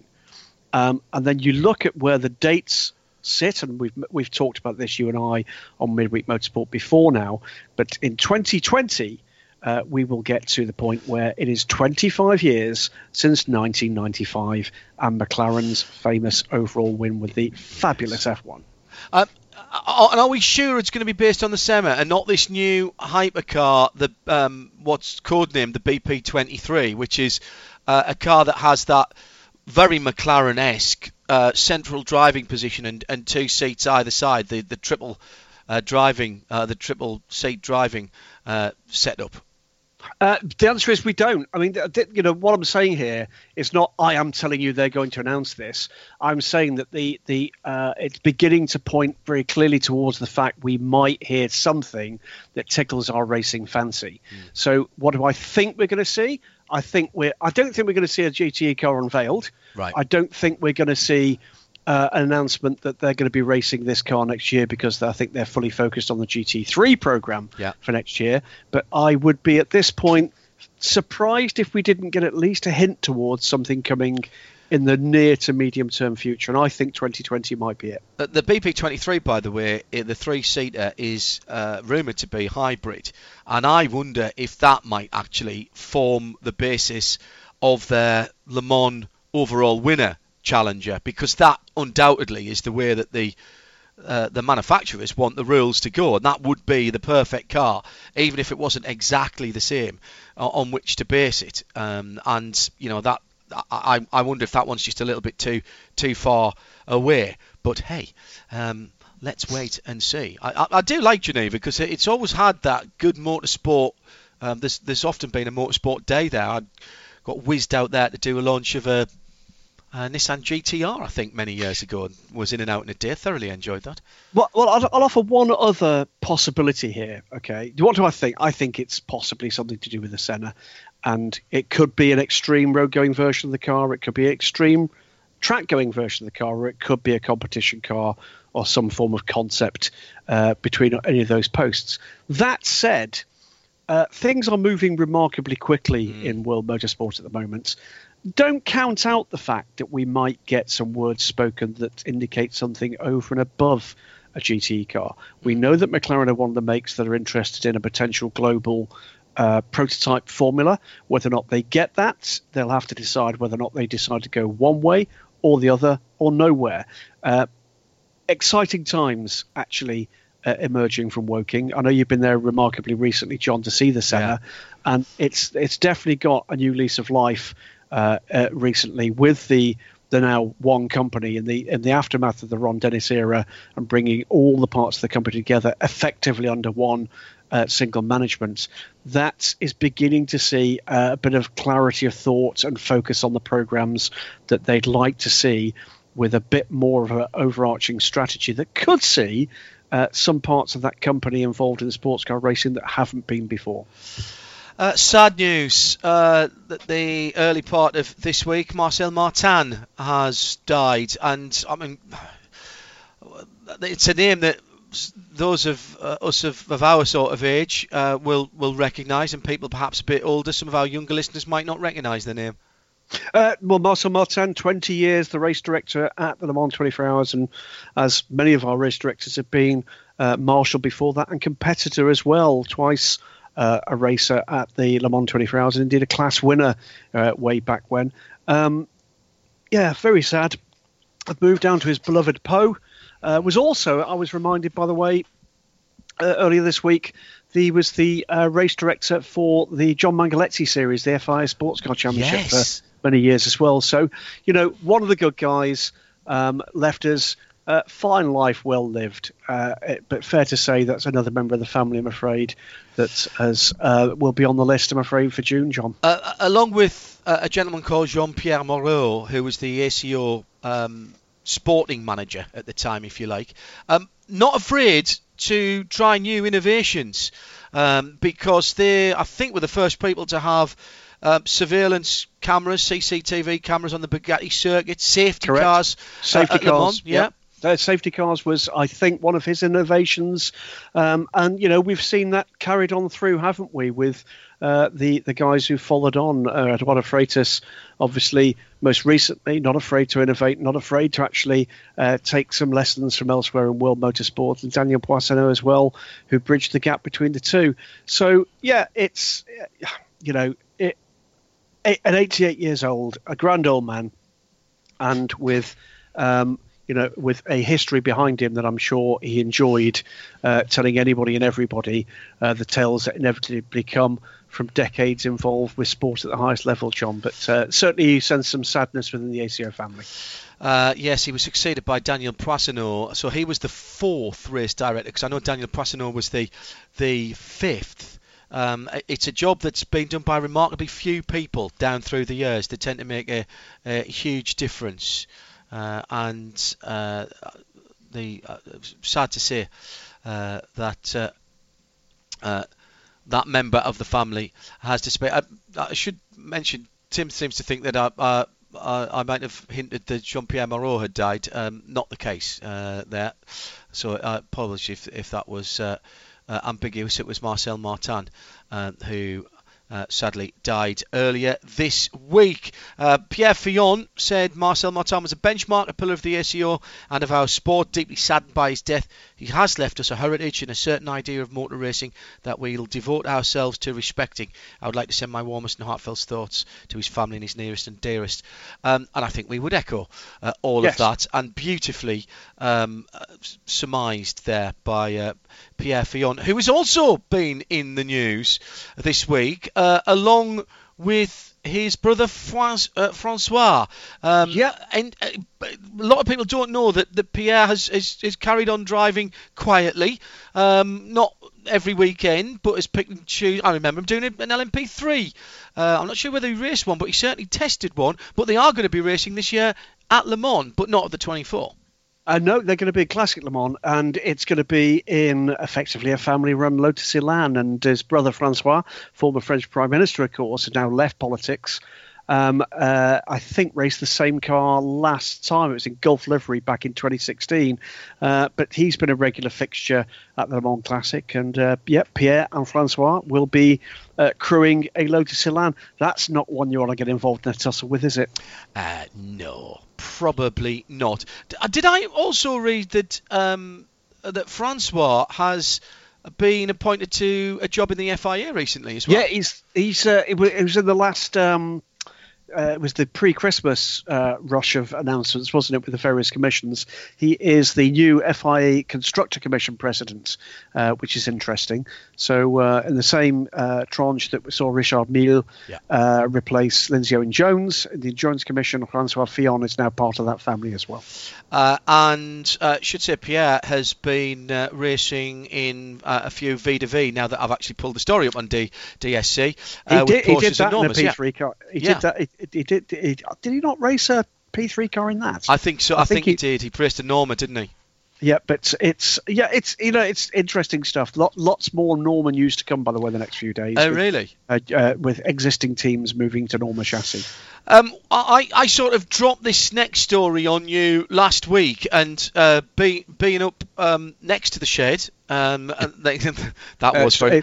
Mine is next. My office is, by the way, next to the shed. Right. Which is why I know it's definitely not a shed. Exactly. And we found out actually after the show last week, when somebody listened back to the podcast, they'd been staying in the same hotel as you, and I was very disappointed that they hadn't bumped into you. I dropped this on you. Matt Fernandez had been ferreting around the French press, and particularly Le Mans, I think, one of the local Satois newspapers, about a potential move to the start line at Le Mans, and that has been confirmed. It's no big deal in terms of how the race will be run, but it will make a little difference to the start. Quite a big difference to the start, actually. What it means is you'll get almost the whole field on the start-finish straight before the flag drops. And I can see the appeal of that. I'm going to be slightly cynical and say they did also say there might be some kind of arch to mark the start line. And I do wonder whether or not this is a commercial opportunity as well. It's a deal, yeah. But that's fine as long as it doesn't get in the way of that lovely long shot. We've got the Michelin hockey stick, if you like, at one end of pit lane, which I think has actually been a success. I think it goes across very well. We go for the Michelin hockey stick to the Dunlop Bridge, and away we go. As long as we don't get to the stage where it looks too cluttered, because we do love our history, don't we? 140 odd metres or something like that. 145 metres, I gather. Right. Okay. But the big point of that is the finish line isn't changing, so we're not going to have a drag race further down the start finish to the finish line. It will be straight out of the Ford chicane and across the line. Absolutely correct. So, we'll leave others to speculate on what that does to race distances and to what would have happened to Toad a couple of years ago, etc., etc. But that's the second change to the actual structure of the track that we've seen in the off-season, because there is that major change to the topography just away from the track and the Porsche curves for safety reasons at the corner that saw that enormous shunt from Loic Duval some years ago in the Audi. But that now, with a lot of landfill been done there, with a big runoff area and a tiny change, I think it's something like 3 meters difference through the Porsche curves. So that's the first change. This is the second. Hopefully doesn't get anywhere close to being a serious impact in our enjoyment of the great race. Now, Paul Trustwell will be working out what exactly that means is for race distance, and it will shorten the first lap distance, of course. You're listening to Midweek Motorsport, Series 13, Episode 8. We're in 2018, and although the weather doesn't look much like it here, it is spring tomorrow. The 1st of March is the vernal equinox, isn't it? Tim Gray has... Well, has a story. About spring. The domestic cricket season starts next month, of course. Excellent. Just a point on this new construction at Le Mans. Can we think of any companies who are famous for arches? What, at Le Mans? No. It'd be the best drive. It would be one of the best drive-throughs in the world, wouldn't it? If we had the Golden Arches. But, yes, that would have to be 2, though, wouldn't it? I suppose you could have one bit of it over the pit lane. Yes, very good. And to Julien Canal's garage. Very good. Yes, and there is, of course, one of those establishments within a chicken nuggets throw from the from the Ligne droite en arrière, if that's not the if I'm not mistaken. I think you're absolutely right. Many's Not that you'd ever go there. Well, many's the time I've parked there just to get the free Wi-Fi, frankly. Anything else for Graham from you, Nick? Tim, sorry, or can I? I'm Tim. I know, sorry, I realised that. You do this all the time. I only have one more Graham story. So does Graham have any other stuff? I know I've got some bits and pieces of other stuff as well for Graham. Carry on then. The weather across Europe hasn't been particularly good this week, and that has stopped one or two people's testing plans, Graham, so I'm hearing. Just about everywhere, really. I mean, Paul Ricard, snow, Snetterton, snow.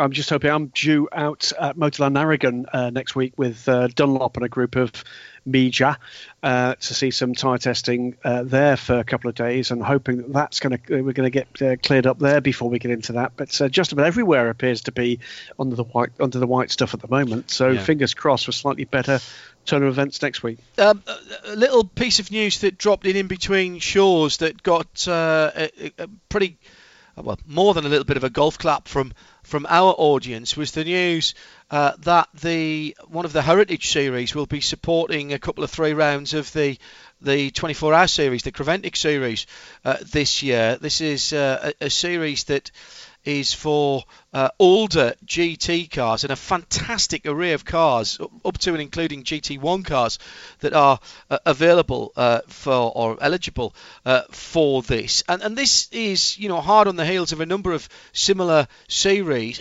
There's a real push at the moment, Graham, for people to get out cars that are sitting under dust sheets and get them out and get them racing. Some of the cars that you and I drooled over what seems to me like yesterday, but of course when I think about it was probably 10 years and more ago. Oddly enough, I was asked the question just this afternoon by someone, what kind of support races would I like to see for a major event? And actually, a historic race always does it. Does it.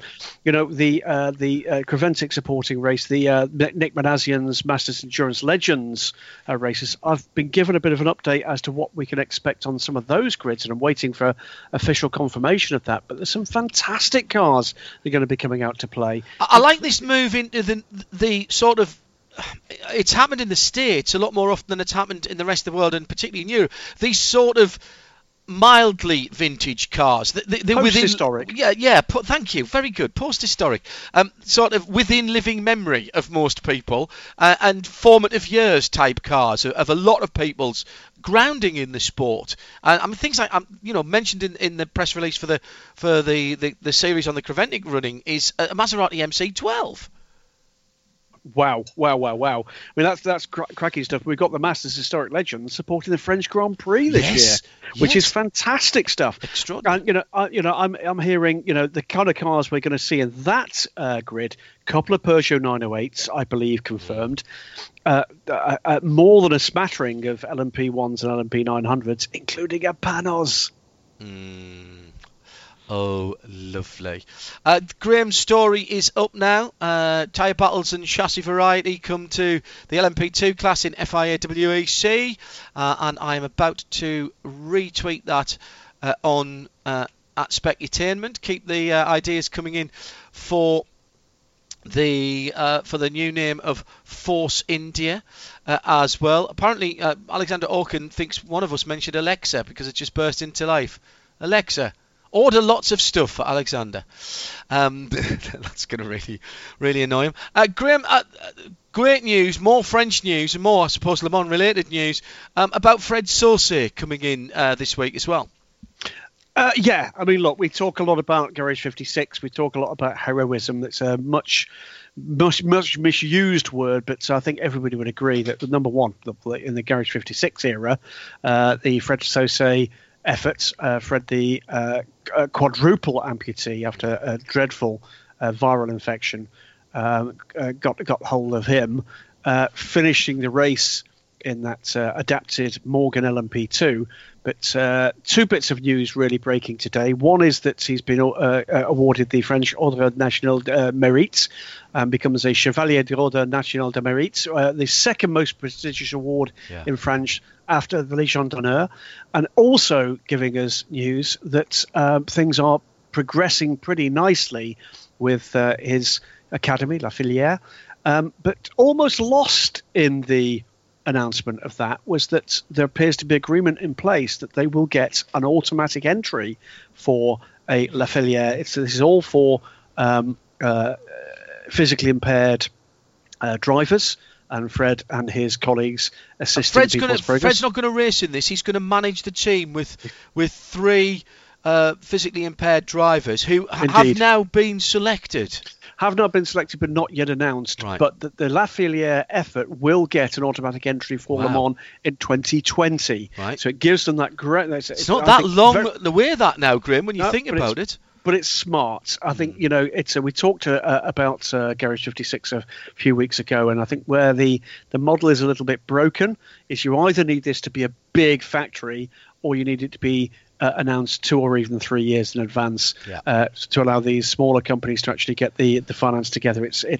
But the interesting thing there is 3-year plan. First year is a season in the V2V series, 2 consecutive seasons in the Michelin Le Mans Cup, with the 2020 season also including the 24 Hours of Le Mans. I think that's a pretty smart move. It certainly bodes well that we saw the level of support that Fred Saucier's efforts got from people at the very highest level of the ACO. Certainly in the time that I was doing a little bit of media work with Fred in the garage, we saw visitors including Pierre Fillon, including the sporting director Vincent Beaumenil, taking a very active interest in how these things were going. And I'm delighted to see that their commitment to that went way beyond just that one race in 2016. And should say, although it's La Filière, which often in the past has been specifically French, this is going to be a multinational effort, and has already been announced that there's an Asian component to this. I think I know who that is, and I'm not going to say for this programme because I'm going to leave it for Fred to make those announcements. But yes, if that's the case, that's some very good news as well. You know what? It's a global family, and if you can spread the news far and wide that this is an opportunity now available to look at where the Paralympic sport has actually come. Absolutely. I mean, in the years when I used to work for the UK government sports minister, part of my brief was to try and help them to increase media interest in disabled sport. No one cared, John. Nobody in mainstream media gave a stuff. And now look where we've come to.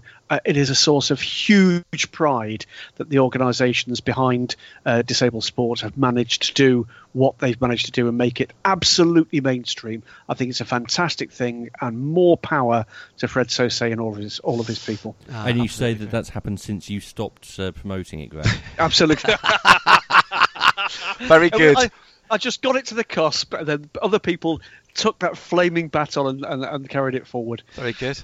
Very good. On the subject of awards, Mercedes won the team award at the Laureus Sports Awards in Monaco last night.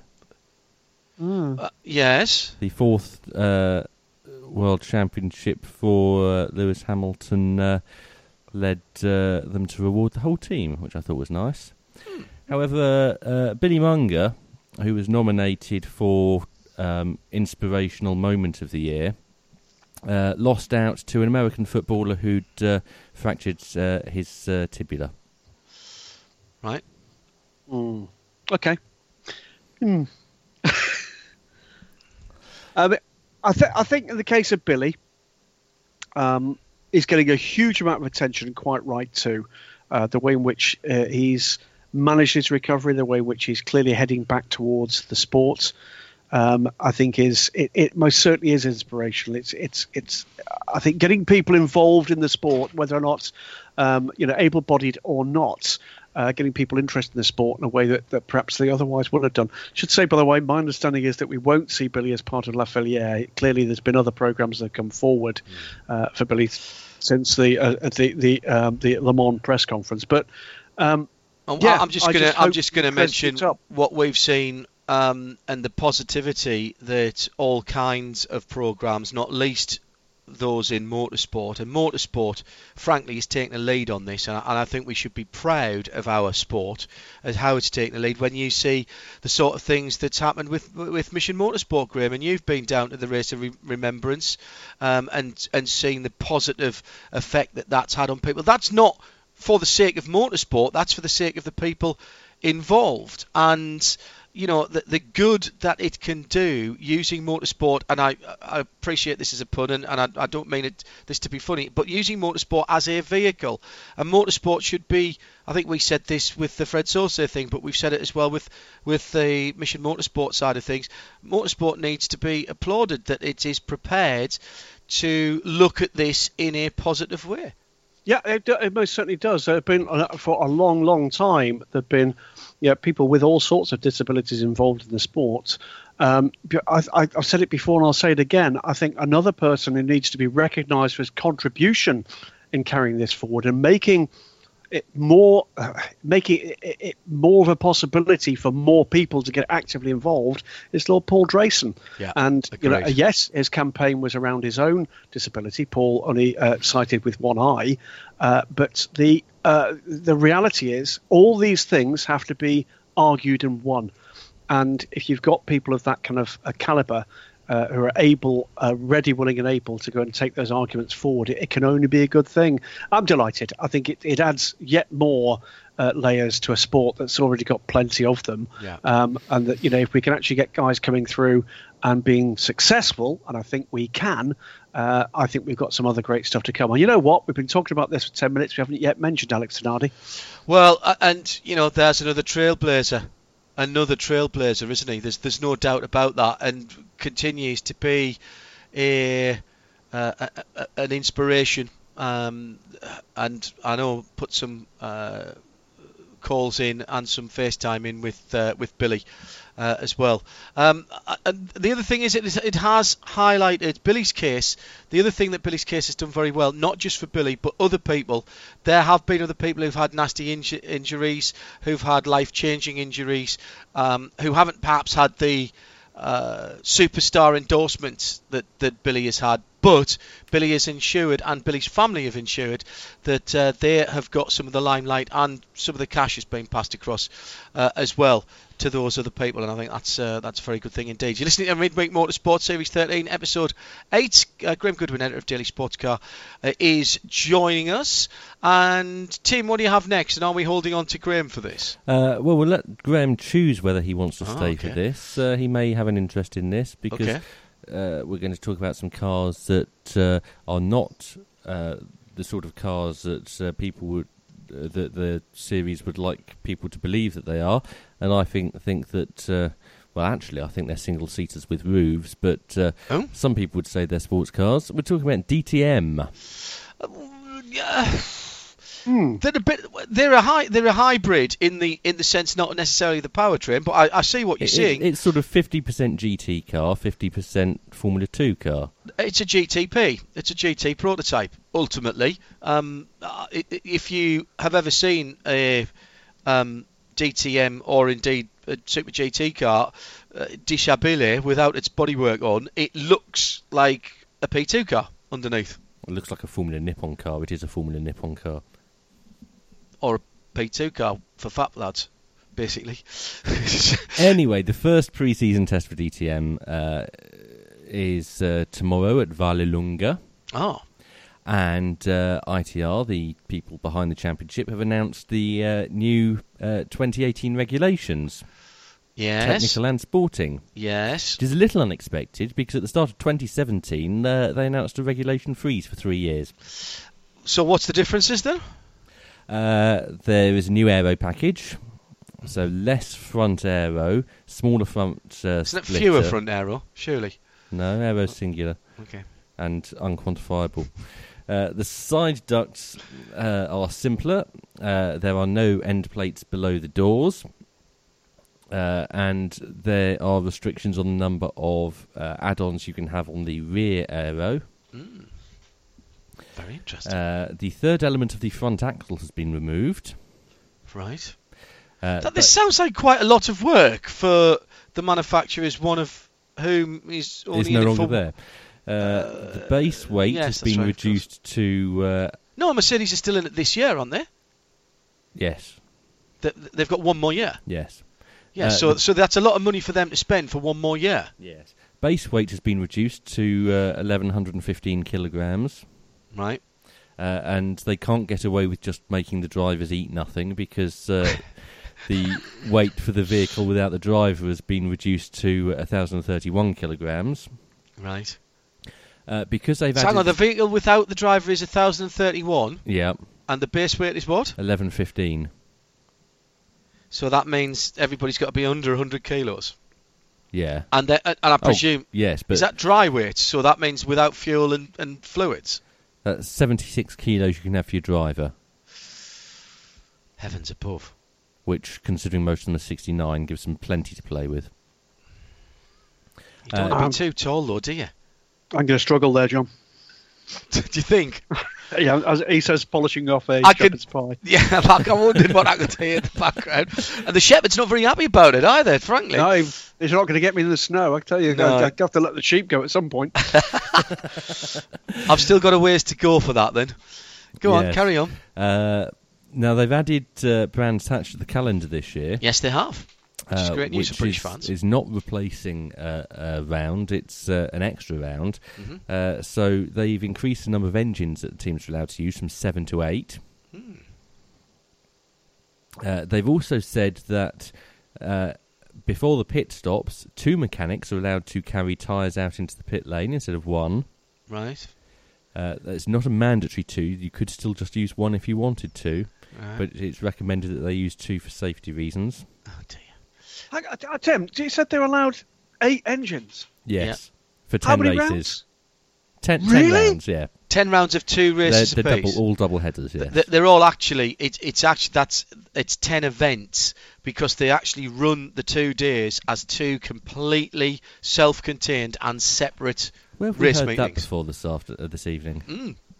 Superbikes. It works very well, Graham. It works. I completely see it, but you can sort of see why the potential to replace those cars with GTEs in a year or two's time so all of a sudden makes sense, can't you? How many engine changes are you allowed to have in the GT classes? As many as you want. As many as you want. Is that true? Not sure. Certainly LMP2, you're only allowed a certain number of engine changes. I'll have to check that, but it's definitely not 8, I can tell you that. No. Well, for something like the European Le Mans series, that's more than they have races. True. I think there is a restriction on what you can have in Le Mans week and for Le Mans. Yes. But and don't forget there is a restriction. Is a restriction in WEC still there if you change an engine over a weekend between qualifying and the race? You just have to start from the pit lane at a lap deficit. I'll have to double check it, but certainly there is a restriction on it. Yeah, I'm trying to think because that happened at the end of the season, didn't it? Right at the end of the season, and I'll have to check. I remember it happening at Spa a couple of years ago with somebody who got very bent out of shape because they'd have to scramble to fixing. rebellion. It was rebellion, and then they had to start from a pit lane, which they felt was, pretty much a penalty. But they had to start from a pit lane effectively a lap down. They weren't allowed to start when the cars went through the first time. They were only allowed to start when the cars came through the second time, at the end of the first green flag lap. And that used to be the rule. Some significant difference. It's not an endurance series, though, in fairness, Tim. So it's not cheap, though. It's a hideously expensive series. It is a hideously expensive series. And allowing them 8 engines for a race season, which probably does no more miles than the 24 Hours of Le Mans, seems a little excessive. What, in one go? Yes, absolutely. I mean, how long? The races aren't that long, are they? They're 20-odd laps. An hour each. Less than an hour each. All right, yes, that's right. With 17 mandatory pit stops. More than that across the season. No, I meant per race. Yes. I was being slightly sarcastic there. There are still people in Germany who are not convinced that series will actually happen this year. Can I tell you some more rule changes? Oh, go on then. There's more. Yes. Oh, yes. Oh, no, that's just the tip of the iceberg. For a rule set that was frozen for 3 years at the start of 2017 Well, that's why season, that's the tip of the iceberg, obviously, if it was frozen. Yes. Moving on. Communication between the pits and driver. Yeah. Yes. They've changed the rules about what you can put on a pit board. Oh, right. I thought you were going to say you weren't allowed radios, you can only use owls or something. Previously... Right. Previously on DTM. Previously, you could put information about the driver's lap time and gaps and laps to go. Yep. Now, they are allowed to give the driver hints about tactics. What, hints about tactics? What, like a cryptic clue? Yes. Sounds like they have to be 3 syllables. Clues. Excellent. It has to be a single letter, figure, or symbol. So 5 or B. It could be. Yes. It could be a picture of a hand shoving somebody. It could be. Excellent. Yeah. The only qualification for this is at the start of the season, they must provide a list of all the symbols and codes that they're going to use with their meanings to everybody, the governing body, right, and the German ASN, and the DMSB. Yeah. And does everybody get to see that as well? So you can read someone else's pit board? No, I don't think they're publishing them. I think as long as... It's like Formula Emoji, isn't it? It's really? Formula Emoji. Formula Emoji. That's it. That's exactly what it is, mate. We are going to see a selection of emojis on pit boards, aren't we? You have to. Oh, and just arrows and things and, a cream cake. Helicopter. Yeah, yes. Steps, llama. You do know there's a llama emoji has been approved by the International Emoji Board. So there's a llama emoji. I'm told by Adrian Michael Rees as well that Brands Hatch are using the full Grand Prix track, not the Indy circuit that DTM really? used. Yes. So that I think I'm going to have to check the dates for that and see if I'm not working anywhere else.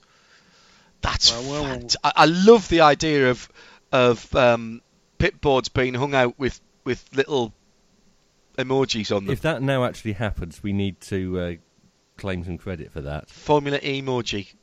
Copyright Graham Goodwin. That's yours, mate. That is fantastic stuff. Forgive me for saying this because I went to the final round of the championship last year. I went to the last time they raced at Brands Hatch. So did I. It was great. I thoroughly enjoyed it. It is done in a grand style, in the way that we haven't seen in the UK for a very, very long time. And there's a lot, mostly because there's a lot of money being spent on it by the original equipment manufacturers, which we haven't seen in other forms of motorsport, be it GT, touring cars or whatever, pretty much anywhere else in Europe, even in the World Championship. Graham, seriously, I don't know if you've been to one, it puts the World Endurance Championship paddock to shame. It is extraordinary. I've only ever been to one DTM race. I'm going to tell you, by the way, it does not clash with IMSA. It's on the 11th and 12th of August. So it will be the weekend after Road America. Somebody then, in that case, absolutely... weekend after Road America is Canadian Tire Motorsport Park. Oh no, Road America. It's Road America. No. Sorry, no, that's Watkins Glen. I've got that the wrong way. Yeah, correct. Being it's the 11th and 12th of August, surely one of the emojis has to be a grouse. Oh, almost certainly. That would So be when fun. did you go to DTM, Graham? Well, here you go. This is back in Opel Astra Coupe days. Yes. And So that's I ITC think- days. No. It ran Way in DTM after as that. well, This, yeah. this, Right. this was DTM with the kind of the gull-wing doored Astras. Oh yes. And I'm pretty certain that, unsurprisingly, it was Donington Park and Bernd Schneider won in a CLK. Those were the days. Those were the days. It is an extraordinary thing. A huge amount of money being spent on it. It does strike me, however, that they are rather rearranging the deck chairs on the Titanic in what is the last season of all of their manufacturers. And I when you've announced a freeze in technical and sporting regulations and then you bring out those kind of changes, that's not an insubstantial amount. Are they still going to allow last year's cars to run as they have done in the past then, Tim? As long as they conform with the new regulations. One final change, and this is the least exciting of all the changes. Right. And it's a shame I should have done this earlier because it's been completely overshadowed by the emoji boards. Yes. But after qualifying, each car must have a minimum of 2 kilograms of fuel in it. Well, you're running pretty close if you've only got 2 kilograms of fuel Well, in it the was car. previously 1 kilogram. Right. Okie dokie. Well, the 11th and 12th in the UK, I mean, it's not a series that we cover, but I mean, if you haven't been to see it, and it's the last year that you've got the 3 big German manufacturers in it before Mercedes leave, then get down there, because it is an extraordinary thing to see. And I'm not even sure they've got enough space in the paddock at Brands Hatch to put everything. It takes up a lot of space. It's just a 2-day meeting as well, John. Yes, because correct. of the restrictions on the dates you can use Correct. the Grand Prix circuit, it'll be just a 2-day meeting, Saturday and Sunday. That tends to be the DTM way now. Practice, qualifying and the race, and then the next day, practice, qualifying and the race. They are 2 single-day meetings. It's extremely well organised. And I was tremendously impressed by it. That's not what I went to see. I was there to do the Legends, the TT Legends, Yep. which was thoroughly enjoyable in itself. And we're still waiting to find out if they're coming back. Because they are, because the abs I thought you were about to say, said we're still waiting to find the final result. Yeah, well, I think we still are. yes. There was a thought that I mean, it was supposed to have been the last weekend for those cars, and that was why the Legends were let out. And but apparently that they may have been given a reprieve, so we might see them back. We've got 5 minutes left, Tim. Where do you want to take us? And are we keeping Graham? We don't have to keep Graham anymore. We're going to go to IndyCar. Right, okay. Graham, thank you very much indeed. It was a pleasure. Have a great weekend and keep your feet warm. Cheers, mate. Cheers, mate. Graham Goodwin, editor at dailysportscar.com, with that exclusive, by the way, that we are going to see some tyre battles in LMP2 class of FIA WEC with Dragon Speed going to Michelin for 2018-19 season. 2018-19 season, yes. 2019-20 is the first proper new WEC season. But this is the transition season, and that is Dragon Speed going to Michelin then. Tim, what have you got to finish up the show? Some IndyCar news, you said? People don't realise just how easy it is to crash into a snowbank. What, in an IndyCar? Said reigning Verizon IndyCar Series champion Joseph Newgarden. Right. Who enjoyed his Rallycross on Ice debut so much that he's already plotting his return. Yeah, there was quite a few people went to do that Rallycross on Ice. Well, Penske have had a team all season, and it had been Austin Cindric. I was talking to Tim Cindric about it at Daytona, funny enough, and last weekend. Was he going to go to Bathurst? And that was the reason that Tim and Austin Cindric didn't go down to Bathurst. Yes. Because that was the clashing commitment. But Joseph Newgarden took over the car for last weekend in the Swedish town of Ale. A-L-E? No, A-L. All right. Al. And you can call me Al.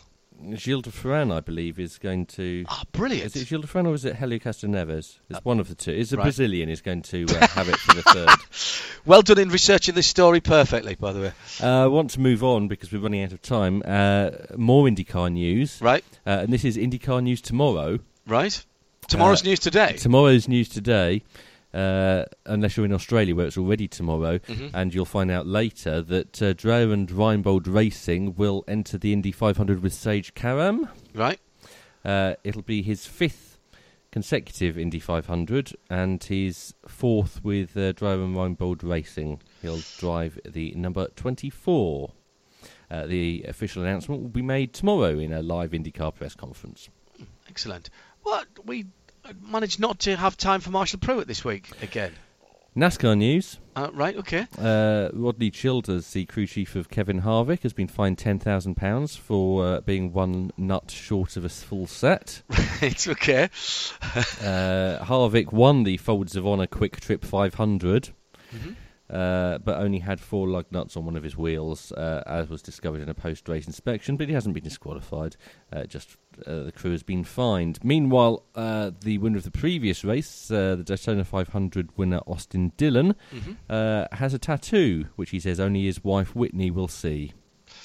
I really don't need to know that. I really don't need to know that. He told reporters that it hurt. Well, that tends to happen, doesn't it? When you have a tattoo. It doesn't matter where you get it, it's going to hurt. Particularly there, I think. What, there? Oh, there. Right, okay. And finally... Worked well on radio. Doesn't it? Finally, some V8 Supercars news. Ah, yes. And Vodafone has announced that it will continue to be the sponsor of the safety car, medical car and course cars for the next 3 years. Their season starts shortly, doesn't it? It does. There's been a flurry of V8 Supercar announcements.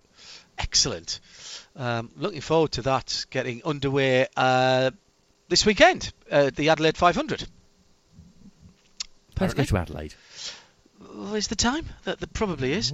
I was going to say something else there. Not if you're listening to the podcast or repeats. You probably haven't got time. Yeah, I've got distracted there. I was going to say something about... And I can't remember what it was. It's completely got out of my head. As soon as you mentioned supercars, and it was like, oh, shiny. And I immediately went to the supercar site to go and have a look, because I had a suspicion that it started this weekend, and it does. That means I've got something to watch at the weekend, hopefully. And that's about all we've got time for this evening. I know what I was going to say. Can you, I know you played it just before, but can you play the Inside McLaren Senna thing straight after the show? Yes. Again, please. So stay tuned, because we were talking about the McLaren Senna, and Andy Palmer from McLaren, not the Aston Martin one, just before Christmas, showed me around the car in a little exclusive for us here on a Midweek Motorsport, or on RS1, should I say. And that will be coming up next. In the meantime, don't forget we'll be back next week. Nick and Tim joining me and the rest of the team. Our responsible adult was Eve Hewitt tonight, and we're celebrating. Someone dug out the original No Time to Explain Get in the Llama, and I'd forgotten about the Wellington boots, but there's no time to explain, because the Wellington boots are really needed this weekend in the UK.